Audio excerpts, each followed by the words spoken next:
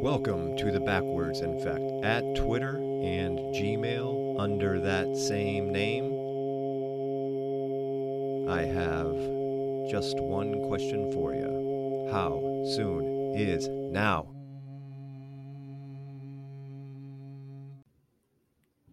How you doing, Luke? Good evening. Episode I don't know.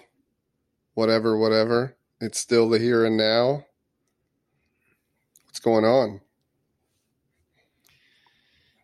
I'm doing good. Doing real good. It does once again seem like forever ago when we talked last. Or the last podcast. The last podcast we did was Tuesday. Yeah. That was with Jason. How's Jason? It does seem like a long time since the last podcast. Time is definitely...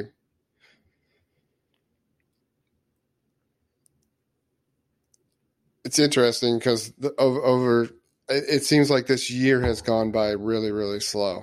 But as you get older, the years go by really, really fast. But this year in general, especially with what happened to you, with my career, things, it's weird. This whole year, time-wise, is like, it's throwing me for a loop.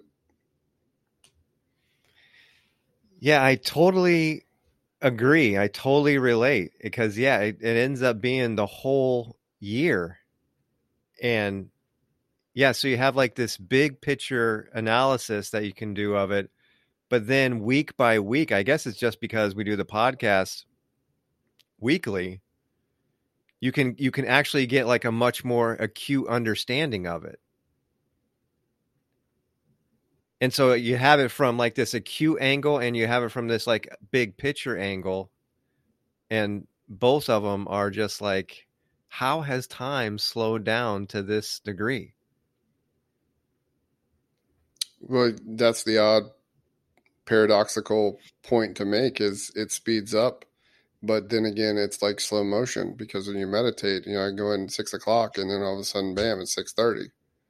So you have both, you have speed up and you have slow down, which none of it makes any sense whatsoever. But if I looked at the total big picture, like what, and say, okay, it just overall, it seems like the year's is going by in slow motion in everything. And at my work too, normally it seems like the years fly by, but for some reason this year was super slow-mo. But again, it's only relative to what you're doing because like sit down and you have a really good meditation and that 30 minutes is blown by. So it's one of those mind-bending things for sure. Synchronicities in time, ladies and gentlemen.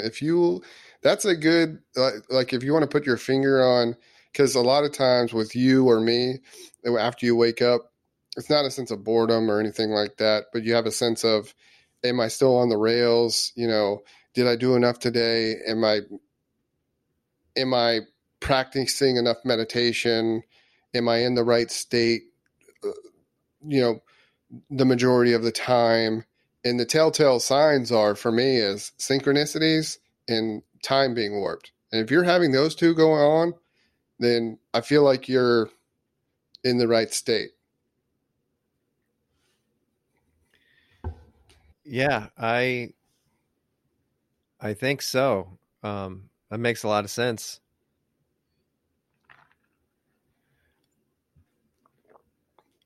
It's funny because like I feel like a different person than where I was last week on the podcast. I feel like it's just shifted, like a different person, like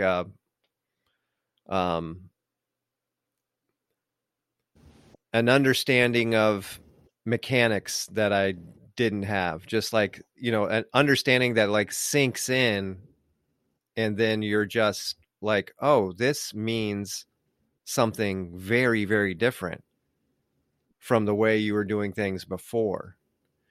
And a lot of what has happened to me, I should say I was off last week. So it was a super, like, I actually meant to do more in terms of just like technically getting stuff done and working on the podcast. But it's weird. Like I put some effort into meditation. I just like fell into it. I couldn't stop. It was, long sessions and then multiple sessions throughout the day. One of your techniques that you were going over from a couple of podcasts ago, where you start with your legs crisscross and then you end with your back on the ground and then you get your arms in the cross position. And I was also spreading my legs real wide, almost like the Leonardo da Vinci. There's like a name for that pose where your arms are out and your legs are out. And I was doing that daily at high noon, specifically like to get the sun at its highest point. And I was gone in these things. I was out there. It was, and I just kept sinking further and further in to deeper and deeper meditation.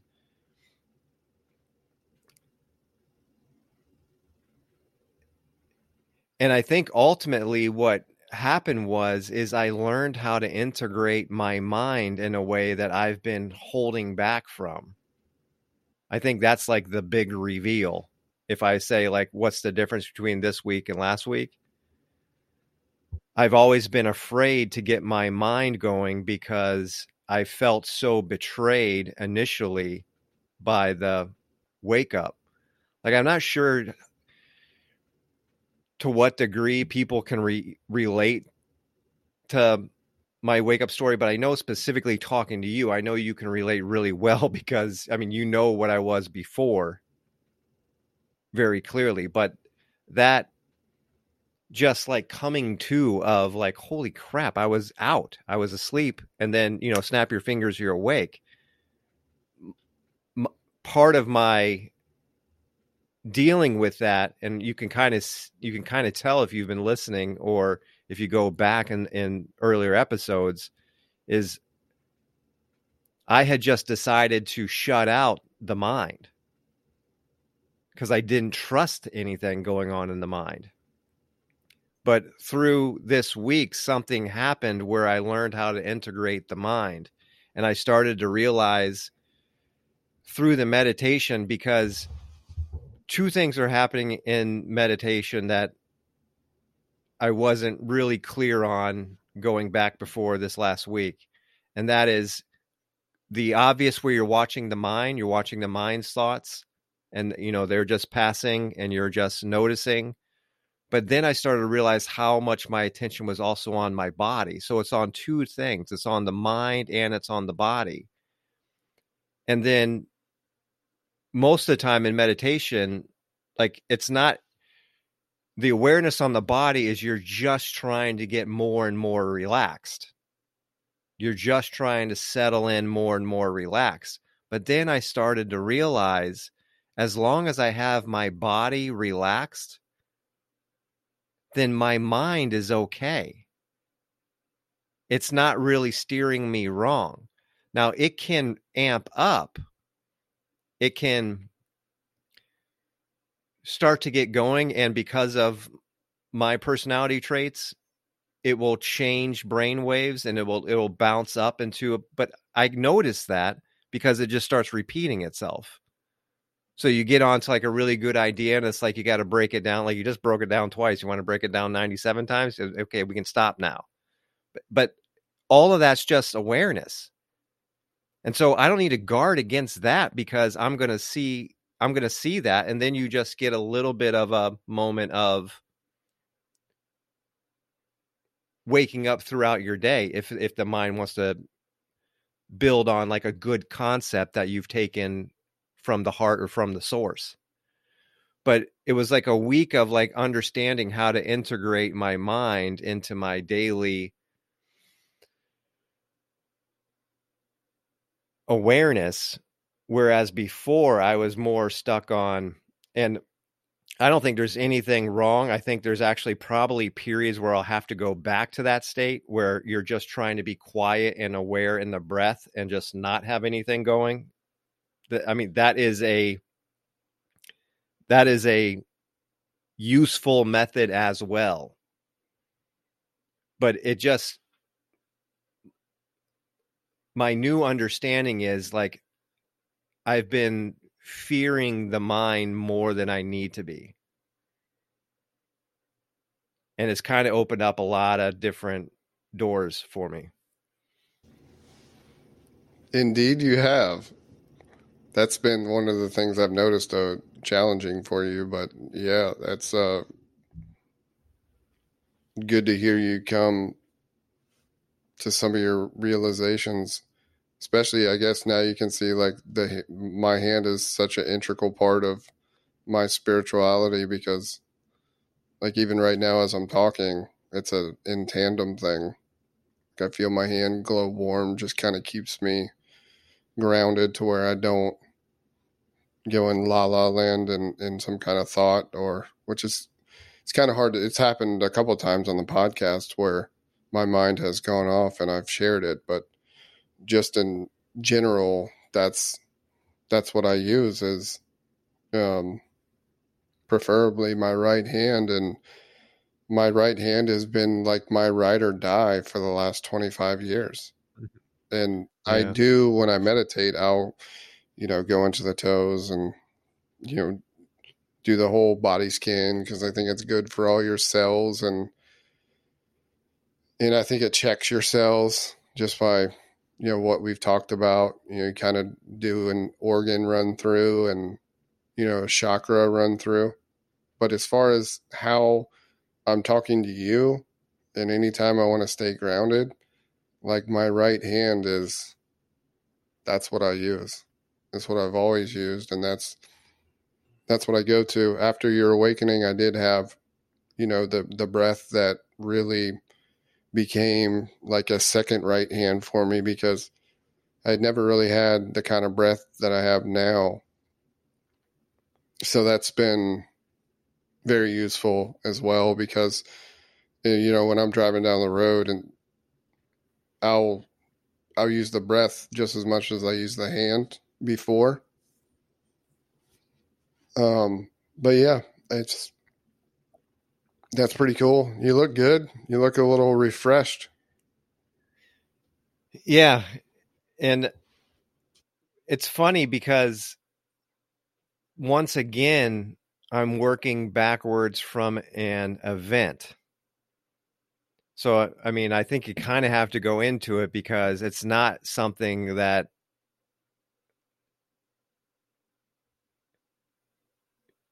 I just um, had awareness or understanding of. It didn't come like it was an event that leads to the understanding.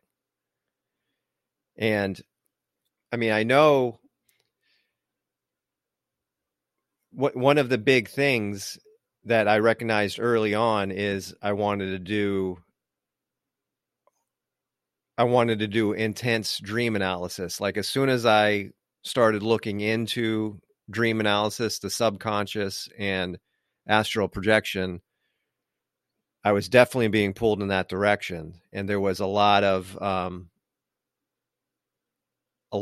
effort, a lot of changes, a lot of discipline, setting my alarms at 3:30 in the morning. I mean, that's been a consistent thing. Just trying to set the intent on like moving forward with that process, and it's definitely paying dividends. But really, a lot of it had to do with, I mean, you broke through first, and I kind of felt like I knew that was going to happen too. But you had um, a pretty intense experience that I know changed some things in you as well. You want to go into that first? Because it was actually a lot of like your hints and stuff, like when you got there, you kind of knew exactly what to say method wise in terms for me to get there as well? As far as astral projection, Well, you had very specific things to do with the mind's eye. You had I mean, we talked early on about the importance of the download, the importance of waking up still. Um, like we kind of were on that, but then you were putting it into practice and you were like, dude, that's it. I mean, waking up still is a big key. But so you had like a bunch of things, and then I was having trouble getting there, but then there was one morning where you kind of stayed on me. It was like 3 mornings in a row, and you were just like, make sure this, make sure that. It's the mind's eye. It's falling asleep. You remember all those conversations we yeah. had? So the mind's eye, yeah, the mind's eye for me is if it's very active when I first wake up, but I've had a full rest, so there's no ability for me to fall back into a deep sleep just because I've had at least 6 hours of sleep. So I was saying to you, hey, if you're waking up at 3:30 and you try to get back into that first wave, that there is a potential to fall asleep before you get involved with the mind's eye. For me, when that happened, it was either, well, the astral projection story was in the very beginning, but as far as remembering and downloading in the activity of the mind's eye is when you first wake up in the morning, and then staying super still, because that story that I have, I don't know if I've shared it on the podcast, have I? No. So the story, you want to hear the story? Yeah. Okay. So, and I don't know why it doesn't happen more often. And it could have something to do with the aligning. Like we may figure out like there's 15 times a year that we're going to be able to do this when there's an eclipse or something, because there is nights where I feel like there's nothing. There's nights where I feel like there may be something that I don't remember. One of the key things for me was that download, because I did not know the whole story, but you had just told me, some of the methods that Gene Hart used as far as downloading is when you wake up and you first start to recall what happened. And one, you can go back with a proper grounding technique, but two, if it's over, how do you get the whole story? You get the whole story by discipline and really not moving, not shuffling, like you said, not turning over. Um, you're just really waiting as everything is processing and downloading. And if you turn over and get comfortable, that sends the cue for your body that you're back. I'm just going to settle in and go back to sleep. The discipline of not moving is just saying, I'm not going back to sleep. I need to stay here, even if it's uncomfortable. And it's weird how you use the word download, but the first half of it just popped into my head. I'm like, oh man, there it is. That explains it. So the story goes, I was in a house that I don't have very many details of. I do know that I was there for roughly 2 weeks, and I kept going to this hallway. And this hallway, at the end of the hallway, there was like a 6-foot desk, and there were two ladies that worked there. And I kept trying to get past them, and I could never be successful. And I was waiting for a license to be engraved. Don't really know what that symbolizes, but to me, it's like, in movies, you see the key maker, the engraver. To me, I was at the door of some kind of gatekeeper, key maker. Those are very substantial characters in the Matrix, in those realms. I wasn't successful with these ladies, and I to the tune of I would leave and go back the next day, and go back the next day, and go back the next day. Finally, it'd been, I'd come back several times, probably a couple weeks, and just like you would do at a department store or anything that you're unhappy with a car, or you're like, okay, I just need to talk to your boss at this point. Like, I've been coming back here for 2 weeks. I just need to go to the top guy. I just need to talk to your boss. So further down is like, oh, he's right here. So just walk down another table and you're talking to the boss man. So I'm talking to the boss man and, very cordial, making friends or whatever. Not like it's hard to get past this guy or whatever. And before you know it, we're standing outside.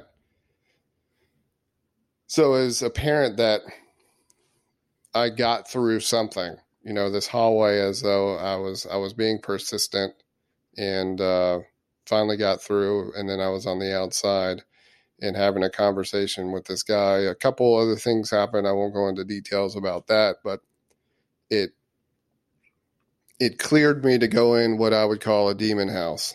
And me and you have talked about what a golden sword does as far as how you can do work. And that's kind of lining up with how I'm seem to be operating, although I hadn't received a golden sword at this point. So, but anyway, whatever work I did as far as persistence wise, keep in mind, I'm fully aware. I'm fully aware of what I'm doing the whole time. I don't necessarily know what the goal is until I get into this demon house, but I get into the demon house and I start walking around.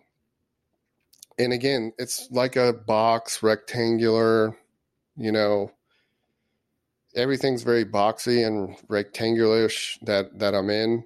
But this, you can tell, is, there's some asleep people in a different realm in this place. So I call it a demon house, but I'm not saying like there's these dragons and demons that are just trying to scare me. I'm saying it's descended consciousness box I just landed myself in. So right. I there is like a front door, and I walk around to the front, and you're sitting in like a lounge chair, so I know you're there, but I don't necessarily interact on you. I just know, okay, Caden's here, and there's another person that I know, but I know they're asleep, and there's a lot of demon work going at play. Do you remember what I said when I walked up? I told that to you. Yeah.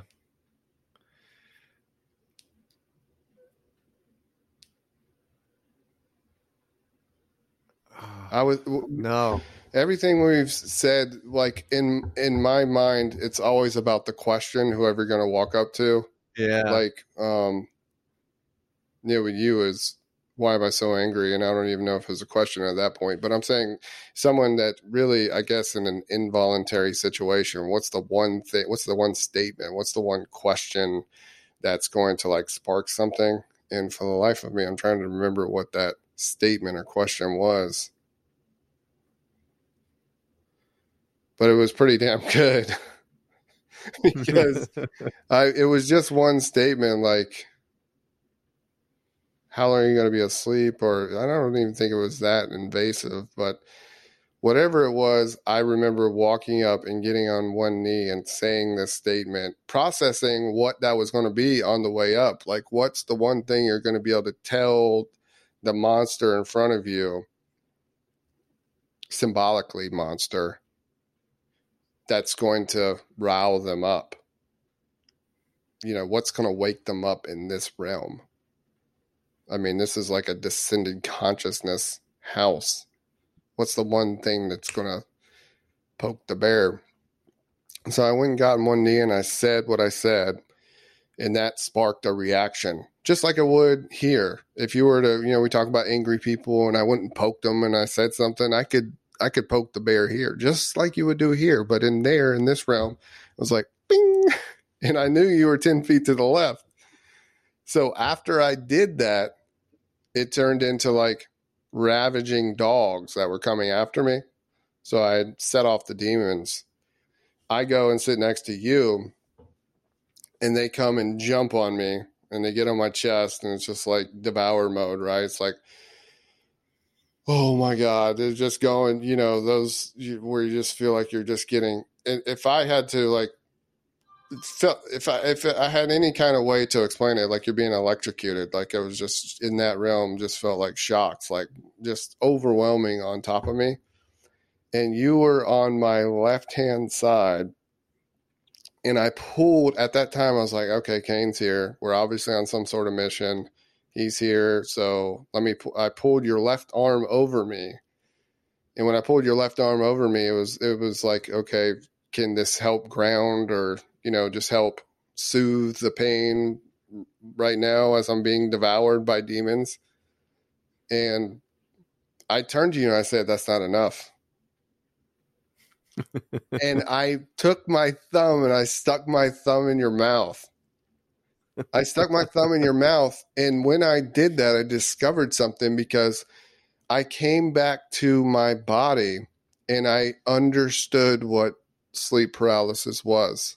I was my awareness. I come back to my body, and for the first time in my life, I wasn't terrified when I couldn't move. I looked down at my arms and my legs and I said, I can't move. And then I also said, I'm on a mission. And then I also was like, my thumb is in Kane's mouth. I have a way back. I have a way back. Yeah. I could feel you licking my thumb while I'm laying, my left hand's laying over Patty. I could feel you licking my thumb. I said, it's not over. I got to go back. I came back multiple times during that testing that ground. I could feel my thumb in your mouth while I was in my bed at my house. But it kept me from going back in the body. It kept me from getting scared. It kept me from retreating back in the body like most people do. Like most people who are astral projecting, they come back and they're not there. You almost like start gasping. You're like, you're calling your soul to come back. You're sending off alarm bells. I didn't do that with the ground.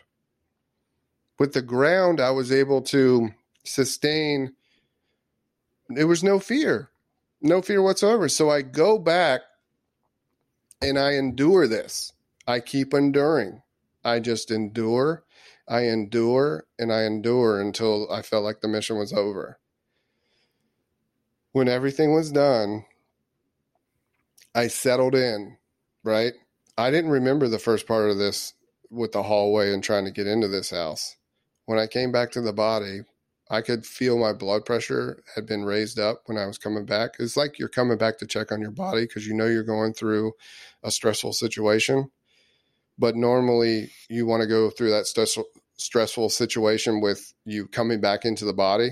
But I could feel in my head, my awareness, like my face was flushed, like my blood pressure was going up from the stress. So then when I finally came back, and it was like the Neo scene where they lay the thing on his belly and it goes in. He comes back. Oh, I'm fine. Right? Oh, I'm fine. I lay there and I remember what you said. I'm like, I'm not going to move because this was profound and I don't know what I don't remember. Because at this point, all I remember was the demon house. I didn't move probably for like 45 minutes. And I looked at the clock and all this had happened from like 10 to 12. It happened in the first part of the sleep. Now, when it was early in the morning, I was laying there and I just remember with my eyes wide open, feeling like I had just went to war. Like my body was like, just like, you just got ravaged by something. Ravaged. I could just remember like just resting after it. Just resting. Not sleeping. Just resting. I don't think I discovered what had happened till in the morning because I woke up and, the mind's eye is really active. Like I said, when you first wake up, but you're not tired enough to go back to sleep. So you can stay in that first stage kind of at will. I think I'd had trouble sleeping all night that night after 12, honestly, just because I felt like I'd gone through so much stress. I then, at some point in the morning, to try to, I think it was like more like 6 o'clock in the morning when I was just trying to like do a good meditation in the morning. I think it's over. And then all of a sudden, blacker than black starts coming across my screen. Like blacker than black, to where when it hits the side of your vision of what you could see of your mind's eye, it starts distorting the face. And I thought, my God, I brought one of these fuckers back. I couldn't. And then I did what I would normally do in that situation. I just sat there and I, used my awareness.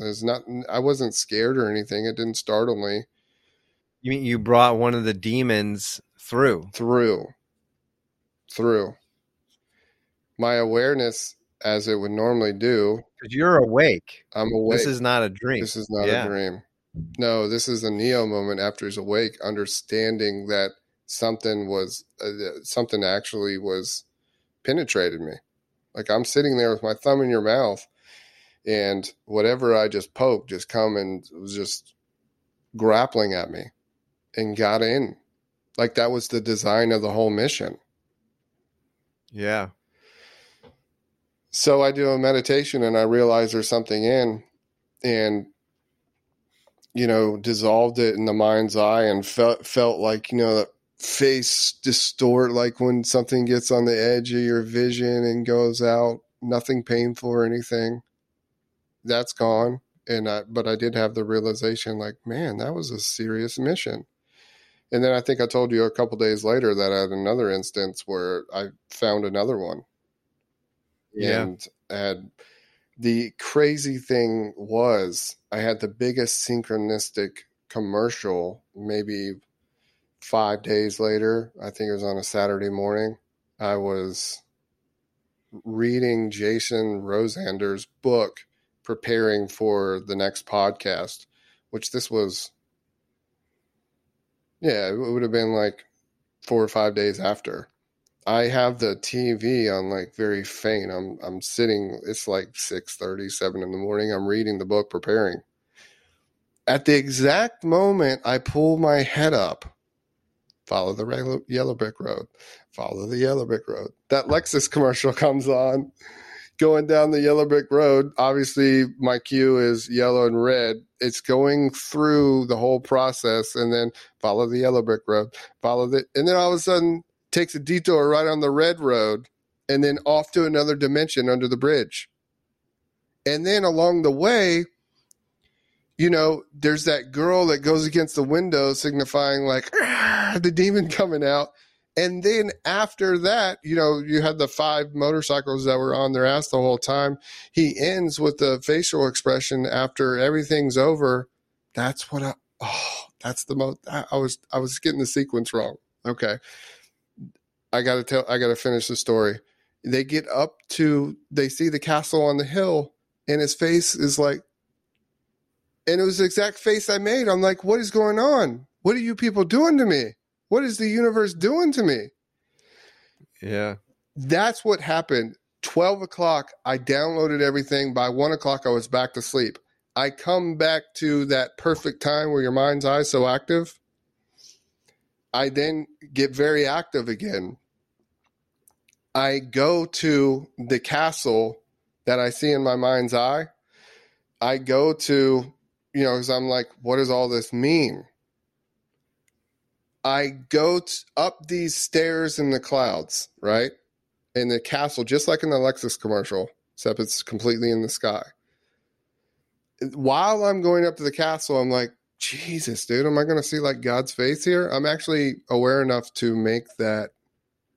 And that's why even today I have a lot of opinions formed around God's face, because I don't even know if it exists.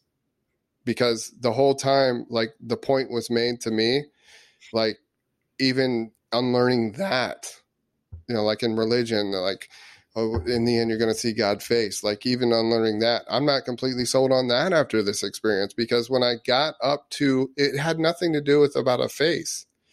It was, I get up into the room of the castle, and arms just come down and they hand me a golden sword. But none of it was about a face. It was just two hands that handed me a golden sword. And then I do this number. I look to my left, and you're smiling with a gold king's crown on your head. Just like that. And it was all in synchronicity with that Lexus commercial to come on. And it was, to me, it was like the biggest heartwarming commercial to watch I've ever seen, because it just completely, synchronicities are so huge for me now. And whenever you have something that big, signs are kind of different. Synchronicities are like universe. They are extremely odd, and they're always on point, and the timing is marvelous. But after that experience, I don't even know, like, the whole God's face thing. Like, I think we all represent God's face. Like, everyone's looking for, like, what's God's face going to look like in the end? But we're all consciousness. Like, God's face is consciousness. But even the whole thing from the very beginning, like the question from the very beginning, who am I? It sent me bonkers. Because that's like the most beautiful question for the universe to ask as it blasts off. Who am I? But we all represent that. Who am I? And we're all living it out.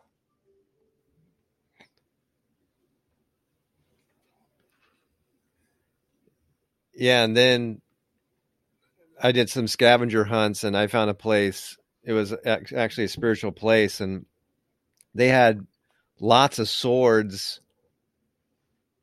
in the shop. I mean, there was tons of swords. I mean, there had to have been like 20 swords at this place, and they were like at different stations, like around the shop, and they would have like a little paragraph written about them, and then the lady just saw me looking at the swords, and we just started talking about the spiritual significance of swords, and she said that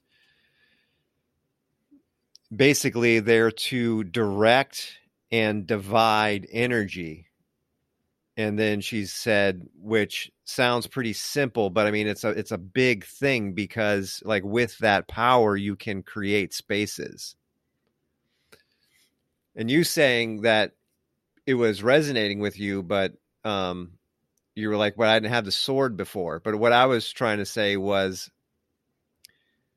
but you have, like, that could be like some sort of spiritual gift that now you're just getting reinforced with the sword. Right.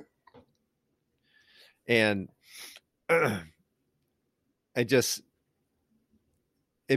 when I heard her say that, I immediately thought, like, wow, that explains a lot of what Luke did. Like, he just set up shop, like brought a certain level of unconsciousness in there, and then like went right to work. It was like, yes, and that's the same for the Daryl story, because I can't explain the place. It's just a rectangular house, as though it was cut out in the middle of nowhere. Like the Daryl thing, exactly the way that hallway was. There's nothing peculiar about that space. And then one thing I did want to hit on would be like, well, Luke, how do you know that's astral projection?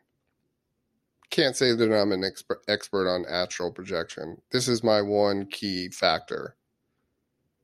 My one key factor is my awareness coming back to the body. When my awareness come back to the body and my thumb was in your mouth, and I was able to not react to not being able to move my arms and legs, I knew I wasn't in the body. I knew I was coming to check on the body. So you can call that what you want to call it. I know Gene Hart has the moments where, you're aware when you actually pop out of the body, when you actually, walk out of the bedroom, fly out of the house like Superman. I can't say that I did that. I do know I was in another place and I was coming back to check on the body. How I initially get there, I can't see the process as aware. And maybe it gets to that point. I'm completely 100% understand that it could get to that point. But I think the biggest thing is, how do we recall where we go?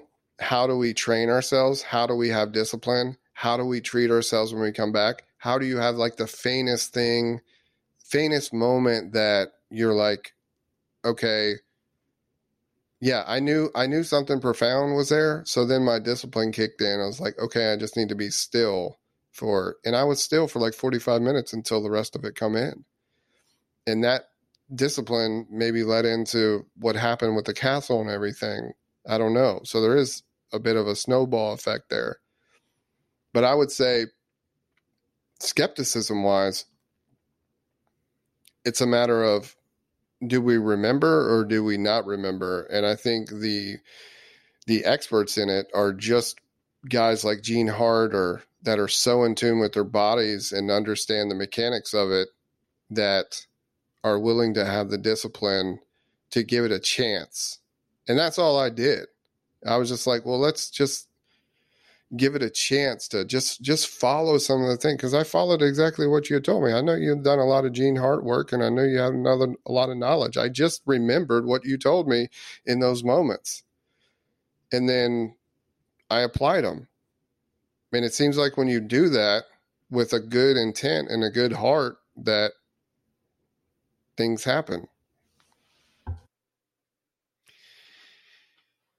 Yeah, and just for the record, like I have no awareness at all of, so you have two references to me there, but I definitely don't have any awareness of that. So that kind of lends like to the question of like, are you using a version of me that's also unconscious, but there's enough of a connection there still that you can still ground off of that? I have something to say about it. I mean, that's open question. I don't have an answer. I want to hear your story next, but the reason why I told you, if you're flying like Superman and you want to ground, look to your left and there I'll be. Because I don't think it mattered. Like, you from 10 to 12, what I'm saying is, at 2:00 in the morning, I may be not present or off somewhere, but you can find me whatever I'm doing. Like between 10 and 12, I don't know what the hell you were doing. You could have been doing something completely unconscious. I don't know. You could have been sleeping. You could have been doing something completely unconscious, but you were there no matter what it was. Now, you might have had some crazy meditation at 12, and I might have, you see what I'm saying? I might have caught you at a time where you were awake. I don't know what you were doing. That was an odd time. I couldn't believe it happened from 10 to 12. It was an odd time. I mean, we're both pretty awake, but I'm saying where I could be like doing something, maybe asleep at 1:00 in the morning, and I tell you to look to your left, and you're like, oh, Luke's asleep, but I could still use his mouth. Bam, put the thumb in. You see what I'm saying? Yeah. It doesn't matter what state I'm in. I'm saying just look to your left, and there I'll be. Right.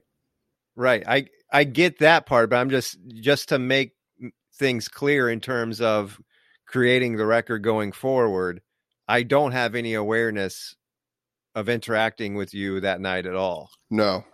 And the only reason I say that is because I have a feeling that there's another level where there's double awareness. Yes, that's what we're waiting for. And if there's ever a story like that, it's going to be unreal, I think. Yeah. I mean, that's the ultimate. I mean, I can't imagine if I have a story and then I call you and you would know exactly that story. I mean, I Yeah. don't even know if I might have to take the day off. I don't even know how I'm going to be able to handle that. But I think it's coming. Rebecca heard that story. Mine I or told her the whole yours? story. Yours, yours. I told her the whole story, and she goes, "If I'm ever using you for a ground, I'm going to stick my thumb up your ass." It's probably the same thing Patty would say.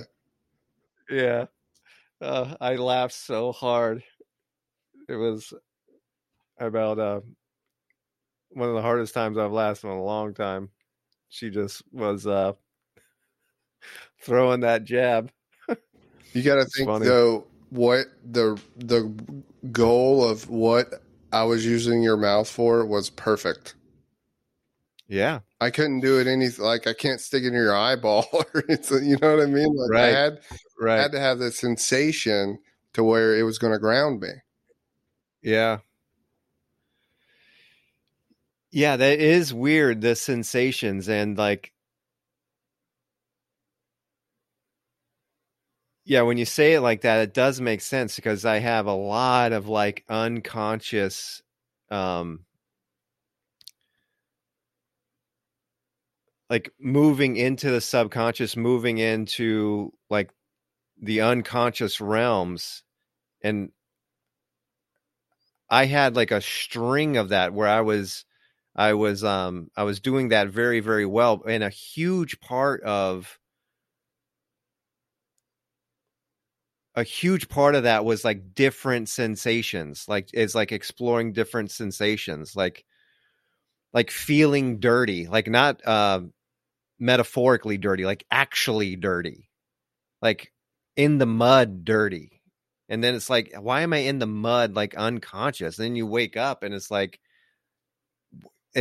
you're just trying to understand like all the senses in the body. It's the sensation stuff, and then when you relate those back to the chakras, that's interesting too. Because the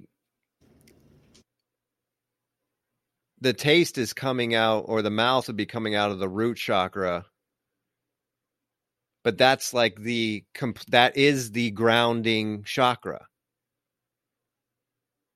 That's where the connection to the ground is. So that makes sense where there would be more strength with that sensation.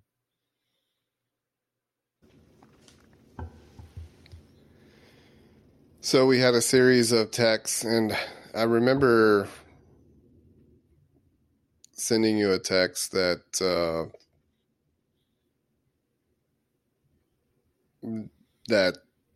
the last time you wake up may be the most helpful as far as seeing the mind's eye and staying and really just getting practice there. Just practice because my mind's eye is like super active then, but it can also go into like stupid stuff too. Like I have to be really disciplined. Like it can go into like lust storm and just because it's so active. But that's a super good time because you've gotten enough sleep that you can delve into that.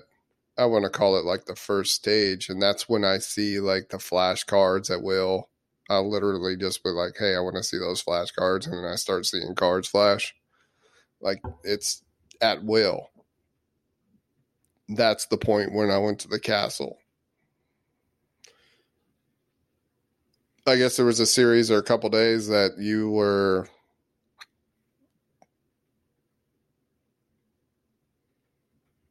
I think there was one key point I made, like not so much effort to, like very little effort. I'm missing like the key buzzword, I think, that we had both realized.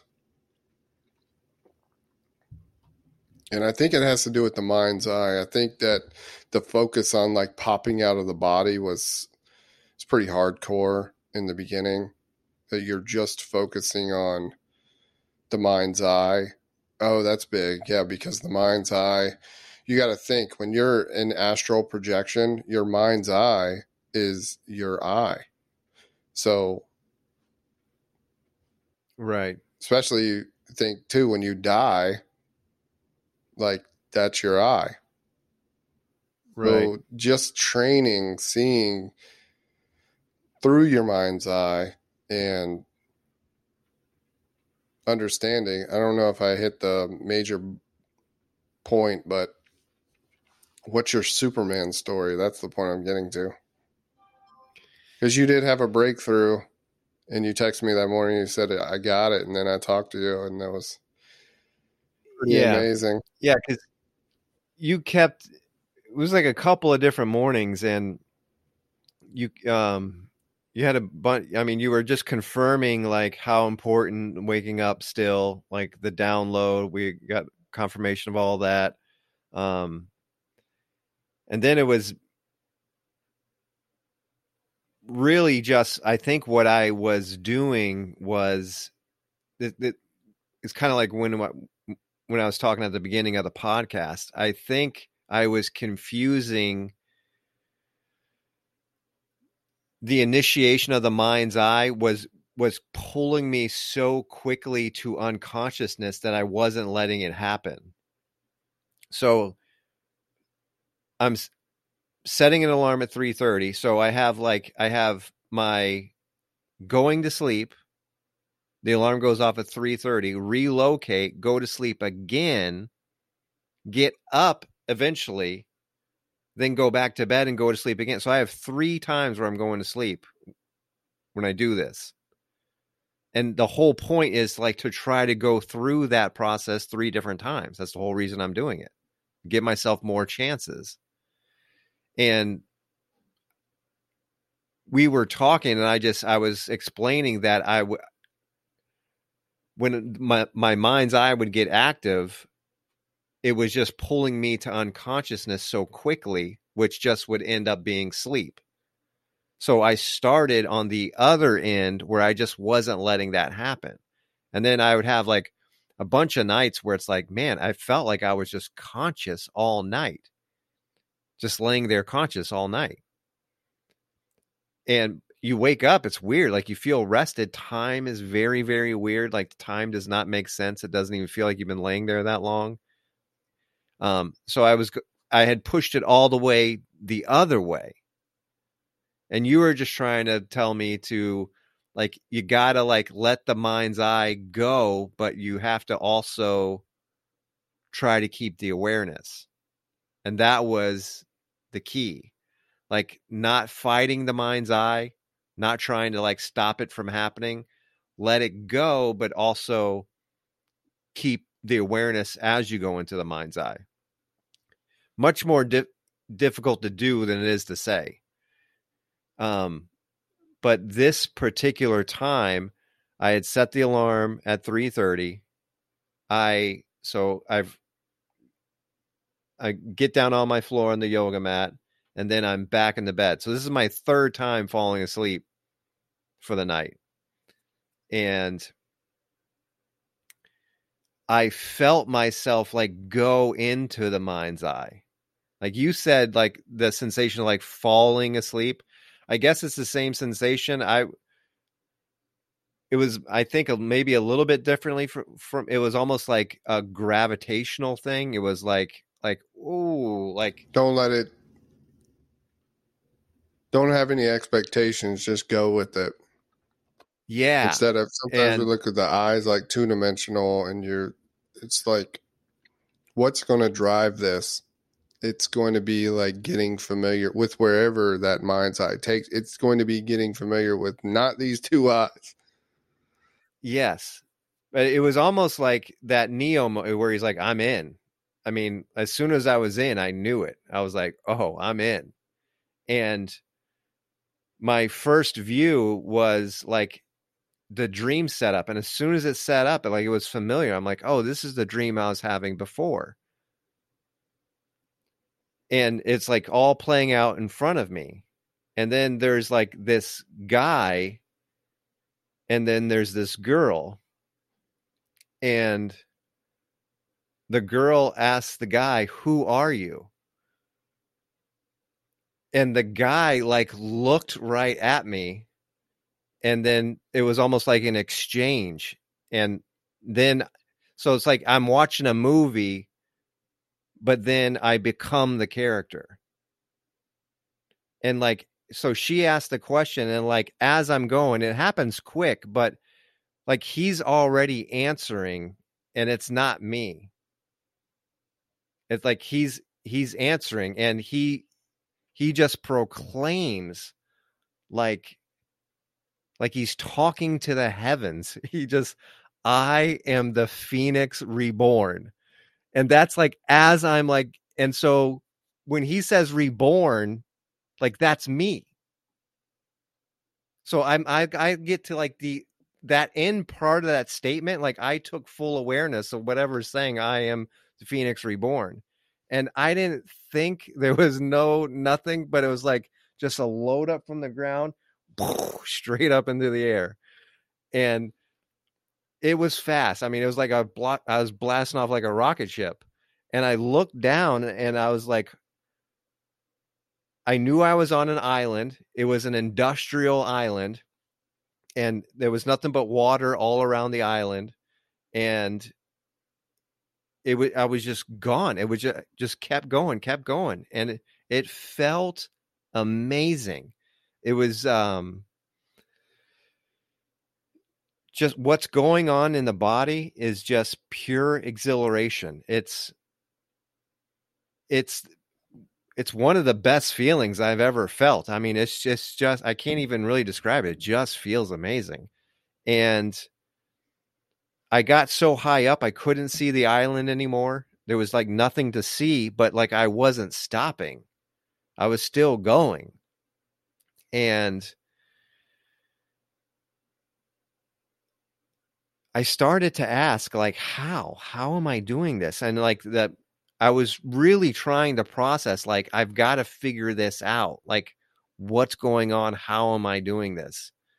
And that was definitely not the right way to go, because I mean it was almost like I created like a rubber tether or something like as soon as I said it, because what that version of me that's like going up, it was like, nah, bitch, you ain't bringing your head in this mess. And it just like kicked me out. And then, so it just keeps going. And now I'm falling back to the body. And then I'm just there and I don't get that back and forth or anything. So I'm just back in the body. But when I got back in the body, like that sensation of exhilaration was still in the body. Same It thing was I had. all throughout. I had that stress, Yeah. but you had exhilaration. And yeah. And it was, I mean, it was amazing. It was,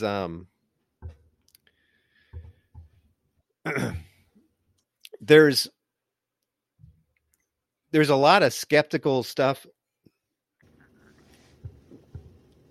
and there ends up being like a lot of backstory and a lot of forward story.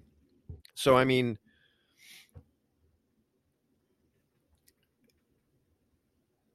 I guess the first thing to say is like I was having before all this like a lot of synchronicities with my son Mason, and one of them was recently he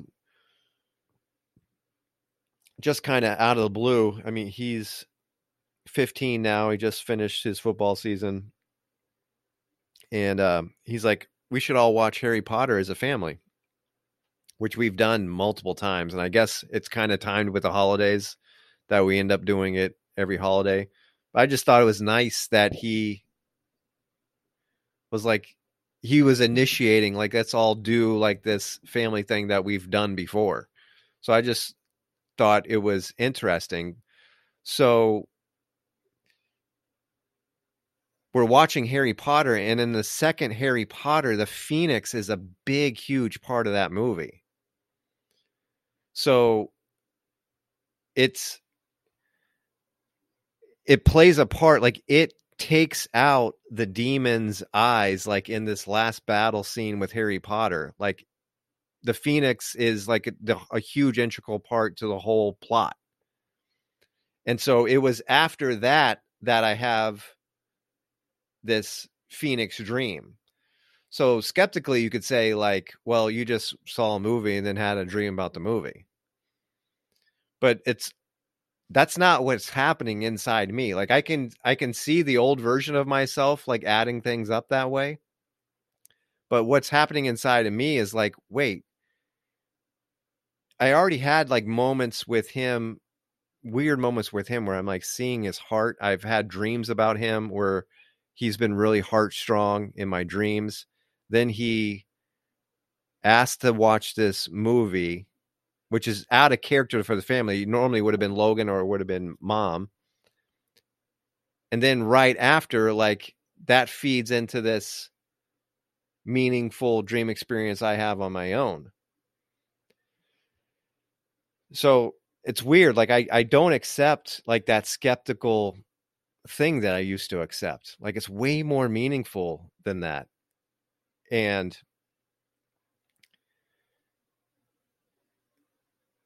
what I think is really interesting is the aftermath.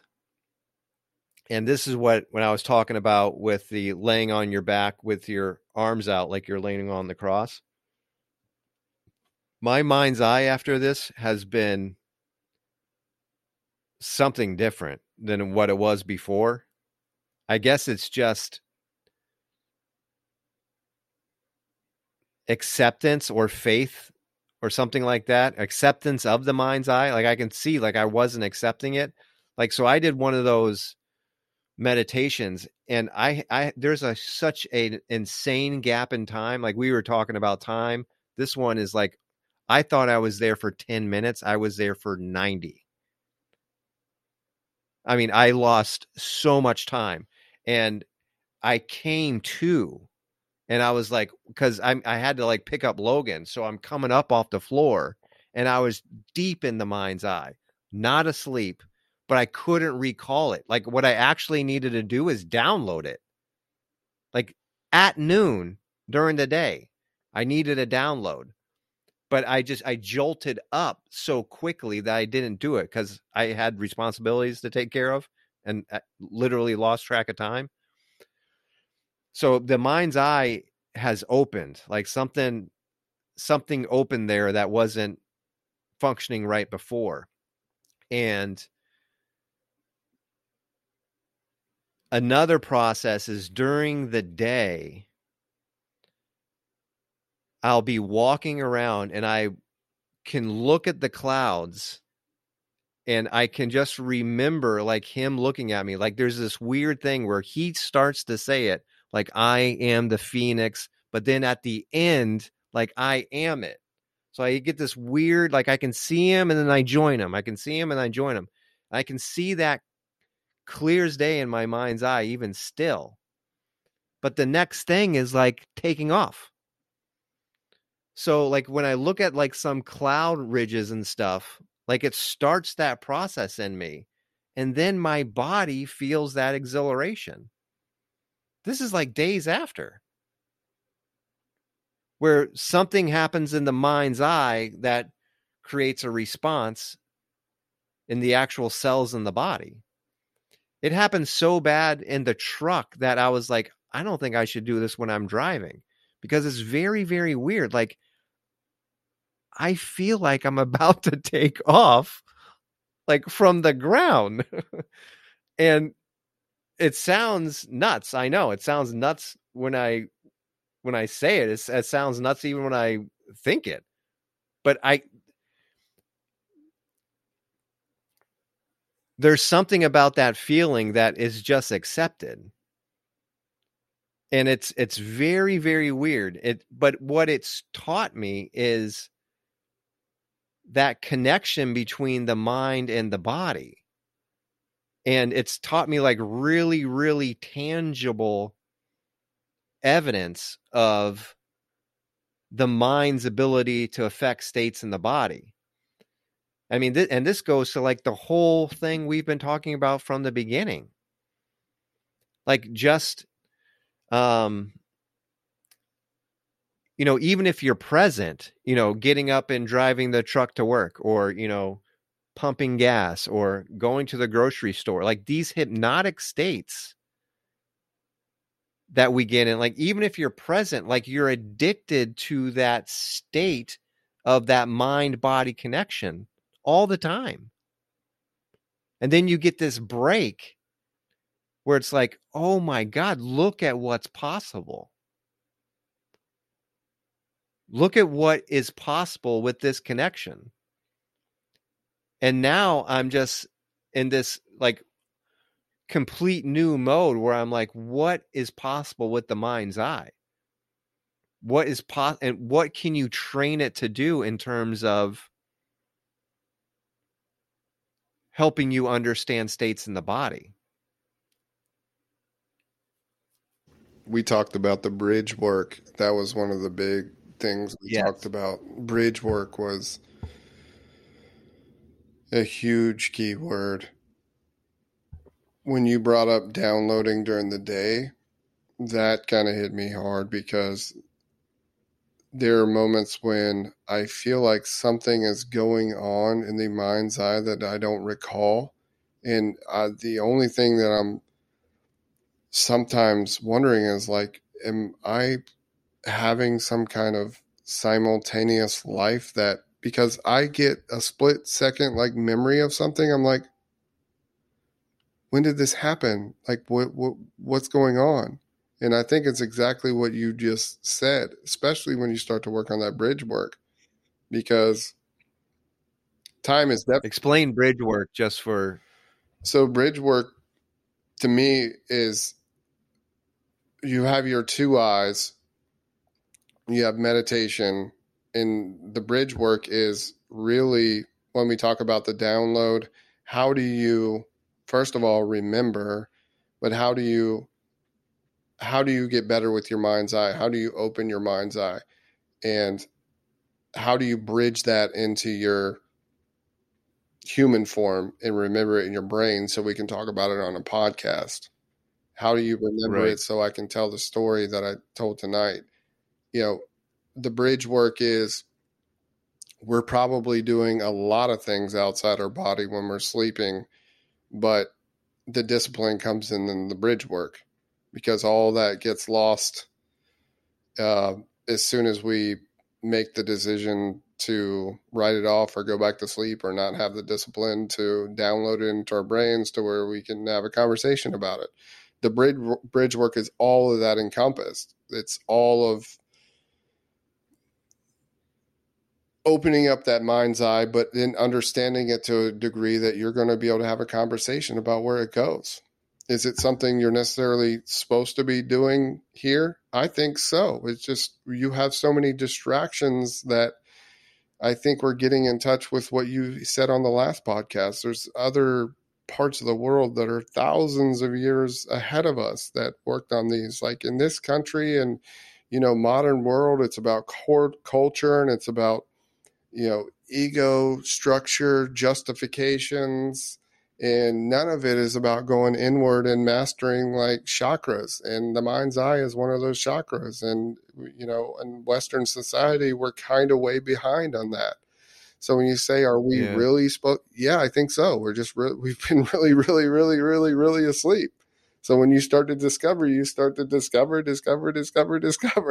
Like, yeah, why wouldn't we supposed to? I mean, if you're able to do it and then recall it, and we've been practicing for a few weeks and we practice for a few months and a few years, what do we become? You keep ascending and you keep working on that bridge work. So then the bridge work becomes like the chakras. It's not something that all me and Kane are experts at the bridge work. Like we might do a podcast in 2 weeks where we get better at that too. It's just the bridge work is probably never going to end. It's always a revolving work in progress. But you're talking about, so the bridge work would be from an state of awareness, like during the day, you have your mind's eye, but then taking that awareness actually into the mind's eye. Yes. That's the bridge from the form to the no form. Just like you keep saying, like the eye is that is the eye without the eyes.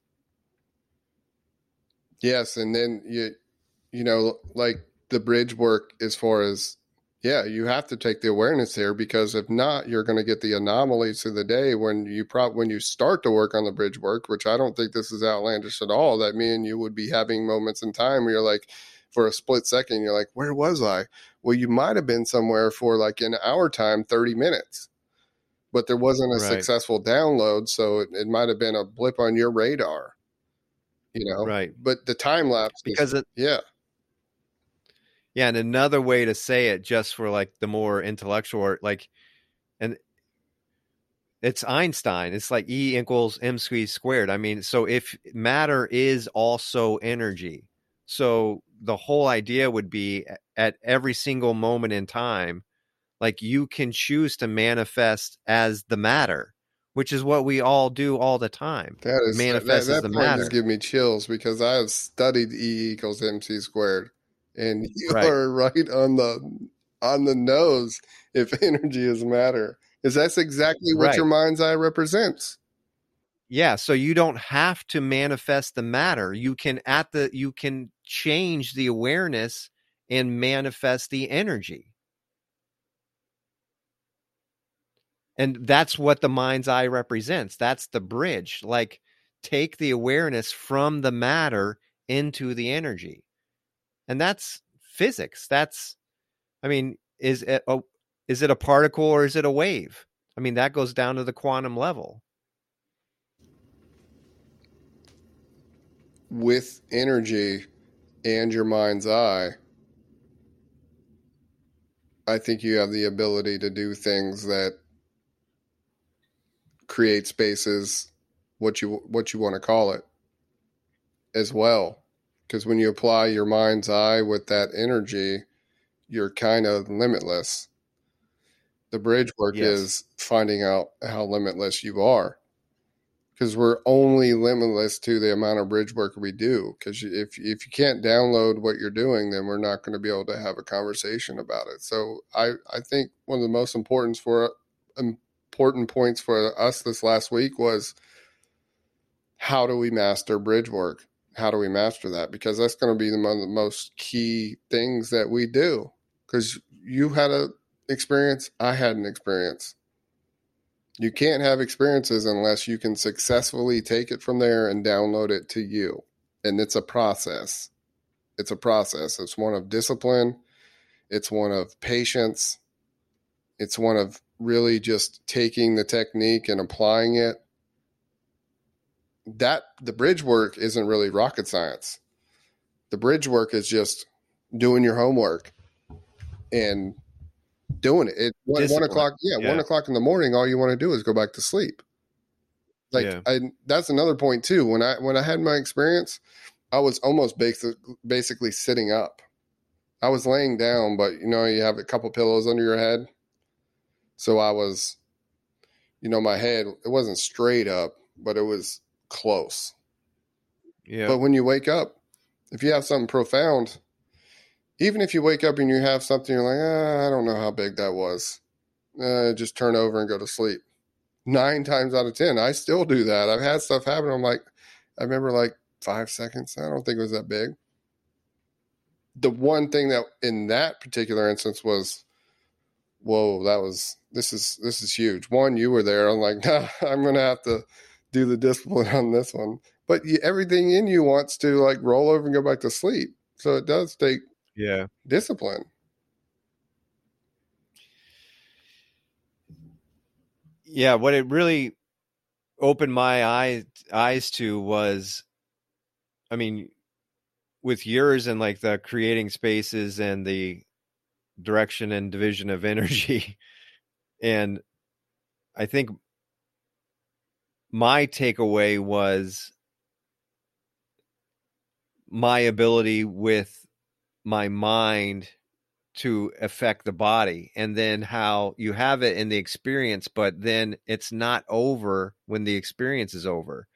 It's like you're literally reprogramming your neurons to like understand and duplicate a sensation in the body. But that sensation of the body is like clearly some form of higher vibration. And so I didn't realize like that connection. I'm like, oh, I can learn to like physically vibrate. It's a feeling in the body. What's a feeling in the body? The feeling in the body is just an emotional response. It's a chemical reaction happening in the body that's like literally vibrating my cells to like this level of exhilaration. But that's all being controlled by the mind. So the mind, like setting its intent, and I still have a little bit of like stuff in the environment is cluing me in on it. So you see like I don't know if I'm seeing like it's a certain cloud ridge that I see that is almost spontaneously starts it.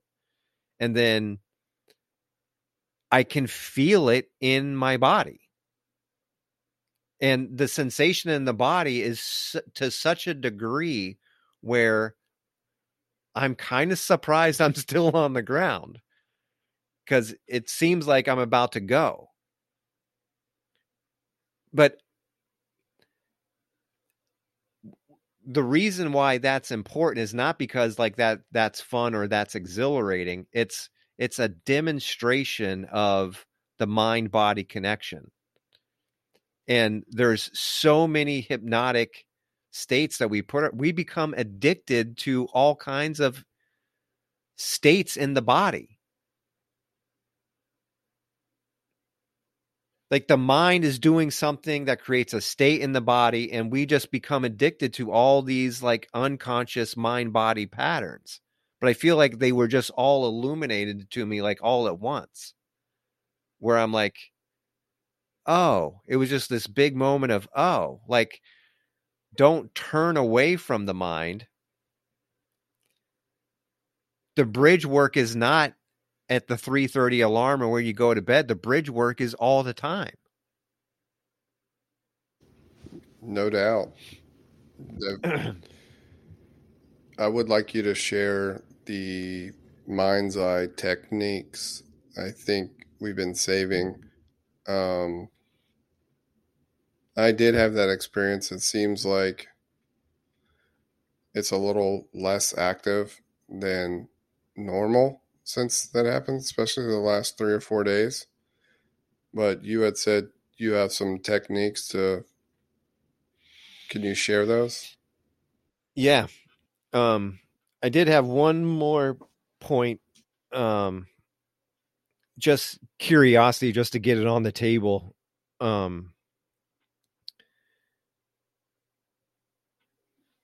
In the dream analysis, in the dream work, if you remember where I was before, like I was kind of almost disgusted with myself because I kept setting my intent to try to gain lucidity in the dreams. And I was consistent. I was doing the discipline. I was writing everything down, but I kept falling into dreams of like just complete unconsciousness. So, I mean, it was like Right. I had coward in fear. I had anger, lustful. I mean, I had gone through all these states Right. where I'm in there, like that's me, but I'm just like, there's no awareness at all. So I had spent weeks like that, if not a month or two like that, where, I mean, I have it in my journal upstairs. I could say exactly how long it's been, but I had spent a lot of time with that, to the point where like I might have even knocked myself out of that pattern, because it's not like I'm disgusted with a behavior of the dream realm. I'm disgusted with how unconscious that awareness is inside that dream. But then when you look at it with this new experience, like, was the light of my awareness like on the, because they don't duplicate, like, whereas all of that adding fuel to the fire that ends up being this other event. So if each one of those, like I'm coming to and I'm like, that's unconsciousness, I see it.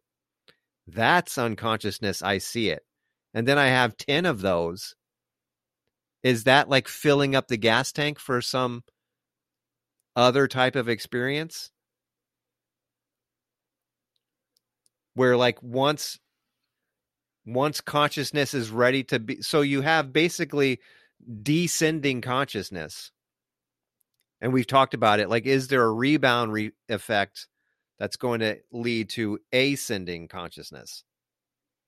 Do enough work in the descending consciousness, and you can build fuel to do the ascending consciousness. And I don't know. I'm just asking. I mean, it doesn't make sense too much because you're it for you it makes sense because you're aware of it. So even if 10 times in descending, it's preparing you for your eventual ascent because your discipline and awareness is going to get you there. But I mean, I can't say that for the woman who's about to jump out of the window. I mean, she's going to descend and may never come back. Right. For your particular situation with your discipline and your aware, I think you're spot on. I think you're observing your situation as like perfectly. But everyone who descends into unconsciousness, I mean, some of them propel, but probably most of them don't until someone grabs their hand and yanks them out. But I think you just described you to a T. Like you couldn't help but prepare yourself. It didn't matter if it was 100 times. I mean, you had the discipline and awareness as though you saw unawareness, but you were aware. That's what you want. Yeah. So yeah, it's only a matter of time before you pop yourself out. So yeah, you were doing like you're doing your own spiritual playground thing. You're doing your Neo thing again. He's doing his Neo thing. Yeah, because I had got to the point where it was almost like frustrated, and I might have even kind of set because I got so frustrated. I might, but my point is like, man, when I look back on it now, because it was always awareness of unawareness, and then because you're mapping it out with the journaling, like these aren't duplicating. Like I'm getting different ones each time, and then like if the light is awareness, I mean, my point being like I could have been like way more active in that process than I even realized because I'm just shedding light on that awareness, or I'm sorry, shedding light on that unawareness. But that could have been like energy releasing that I've been banking up all this time and not even necessarily aware of it. Because when the event happened with the I'm the Phoenix Reborn, like the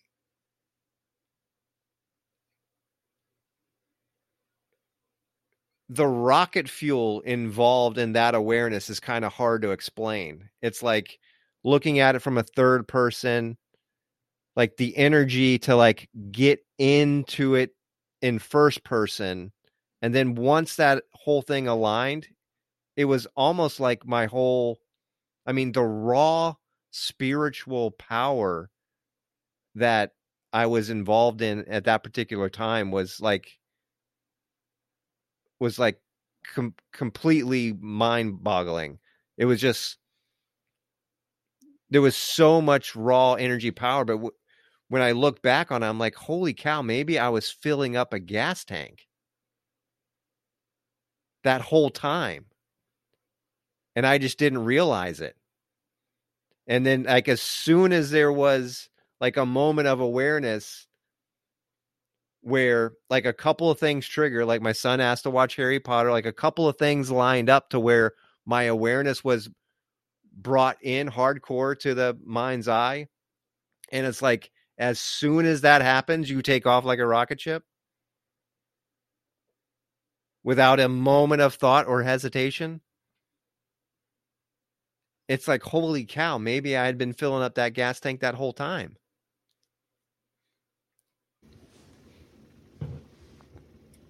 I mean, it's possible, but I mean, I still think as soon as you became aware of it, it was going to be a rocket ship no matter what, Yeah. because there's no thought at that point.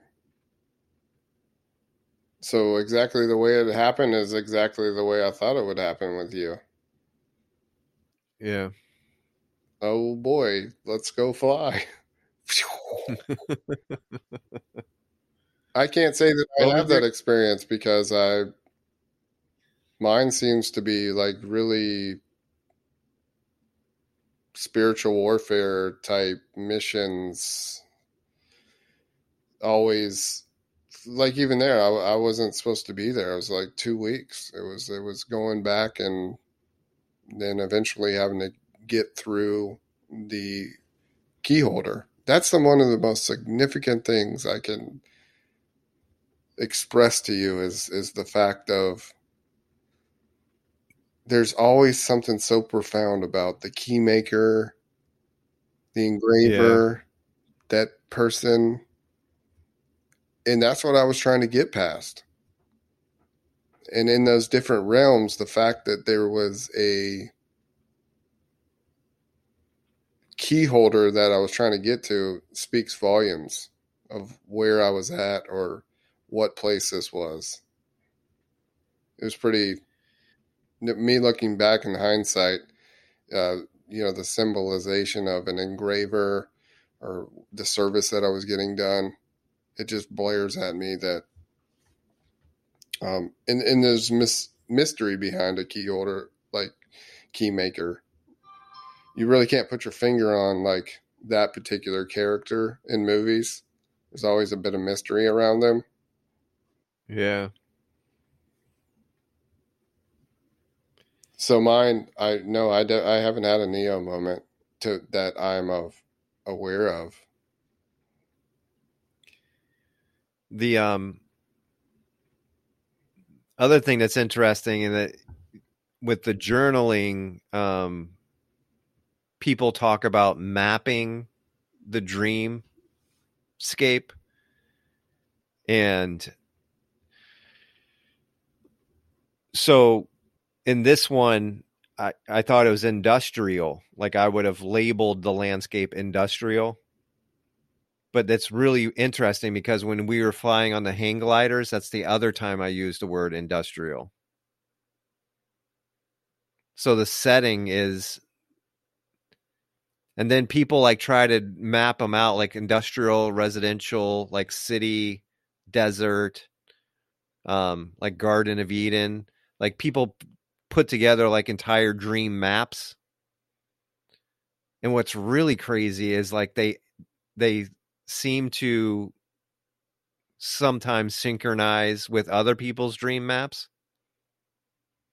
So just something to keep in mind as you're looking around, or just make sure if you do get a sense of um, a setting description. But my only point in bringing that up is I've already had industrial twice, and both the times I'm in industrial, I've ended up flying. One of the times you were there, but then once you can draw that connection in your subconscious and just in terms of saying it out loud, like I don't spend too much time in industrial areas in my waking life. So you're sending that signal. Like if I find myself in an industrial area, ask yourself if you're dreaming. Most of the places in and out of the Matrix in the movie were industrial areas. Yeah, there's a lot of city. There's a lot of like New York City too. Yeah. But yeah, there's a ton of industrial stuff. Right. So there was a lot that was hitting me in the I was seeing Neo sitting in the chair with his head plugged up in the back of his head.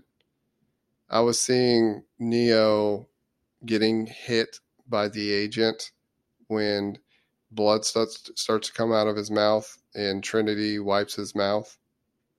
Yeah. That's the image I was getting from the demon fest that was going on me while I was still plugged in. with my Yeah. thumb. All of that was being shown to me at the time. All of it. Yeah. It's like going into the Matrix and accomplishing something. And then when I brought something back like that, it was like, wow, I cannot believe I had an agent moment where something was actually in me. And then my awareness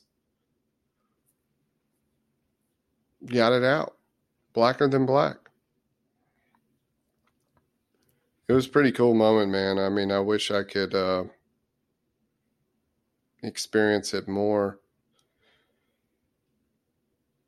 And I mean, I believe we'll get to that point, but a lot of it has to do with the mind's eye work. Yeah, and that that bridge work, what I'm noticing is like, so part of the process, like part of the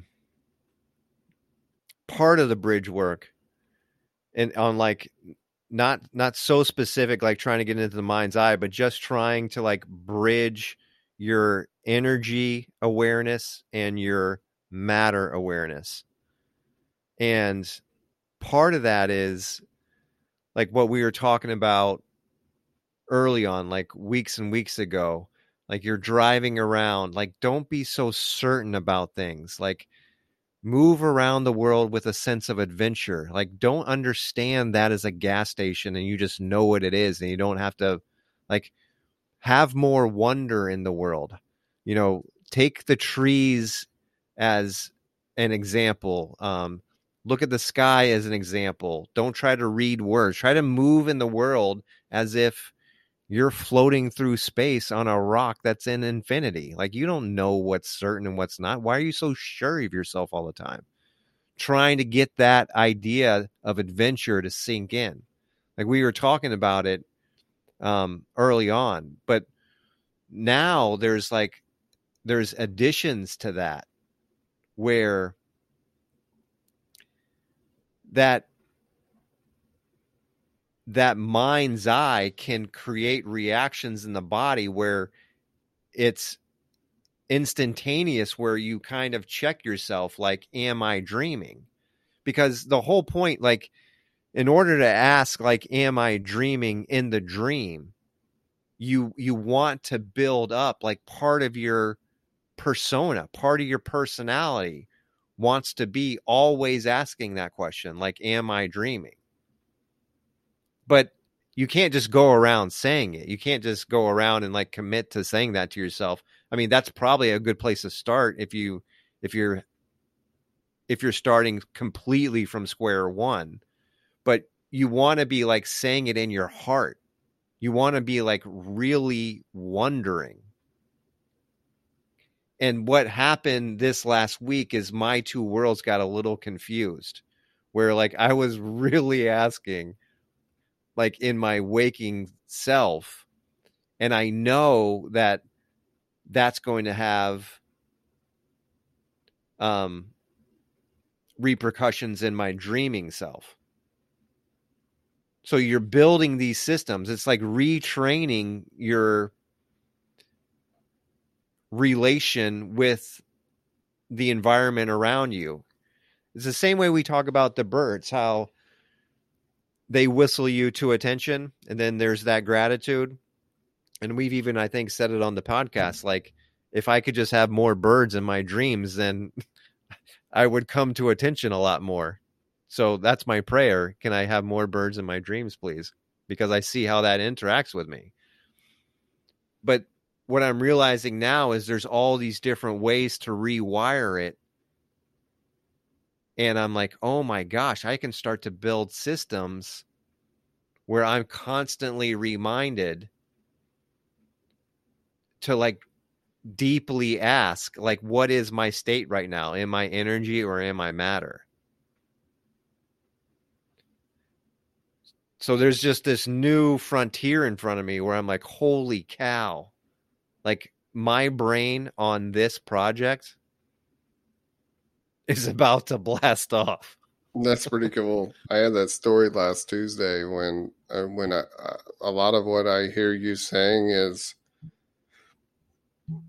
I have a job that I can apply some of this, and I I apply it all the time. And I did last Tuesday, and we had the follow up meeting this Tuesday. And without getting into many details, I didn't have a plan last Tuesday, and it started out with a couple inclinations and a couple text messages. There's a couple people I hadn't met, and this is all just me driving. I knew I wanted to go to a particular area where I'm at most of the time. And a thought came into my head, and I texted this person. One person didn't answer. I texted another person. I hadn't met this person before, and I thought, well, maybe now's the time. They told me where I was at. I drove straight to that location, ended up being a decision maker, ended up leading to a 30-minute conversation, ended up leading to a meeting today where it's a blank slate. And I get to be at the beginning of that blank slate. In my business, that's how many more of these can I do? I can't tell you, like, when you get to like this level and you want to create the loyalty, you want to start at square one, but it's like finding a needle in a haystack. And I find all the needles, and at the timing, and even the management above me, it's unexplainable. And I tell them it's unexplainable. And I truly, I just had one open that I've been working on for 3 years. You know the name of it. And now there's going to be one branched off from that too, and they want to grow. It's just the moral of the story is there is the gas station moments for me where you can get in a period of redundance. Like on Thursdays, I know I'm going here. Wednesday or whatever, I'm going here. It's the days where you want to create magic where I don't have anything to do with the timing. And it's like I tell the people above me too. The initial process of prospecting never has a plan. But when it is revealed to me, like, oh, this is it, now the planning is in a high gear. Like, I already had the meeting today, and then we're planning out. I mean, the planning is on steroids now. The initial prospecting never has a plan. That's all like universe and timing. I've seen it happen Yeah. too many times. That's all it is timing. And timing, and me knowing how to tap into that timing. And I have no idea how I do it other than some of the key points that you just hit on. And really, it has nothing to do with me being smart or anything like that. It just has something to do with me knowing that doing something, it's an adventure, and with a good heart, with no plan, gets you miraculous timing, time and time again. Yeah. And then I think a big part of it too is I was so afraid of the unconsciousness. I mean, that was like my last fear, where I just didn't want unconsciousness.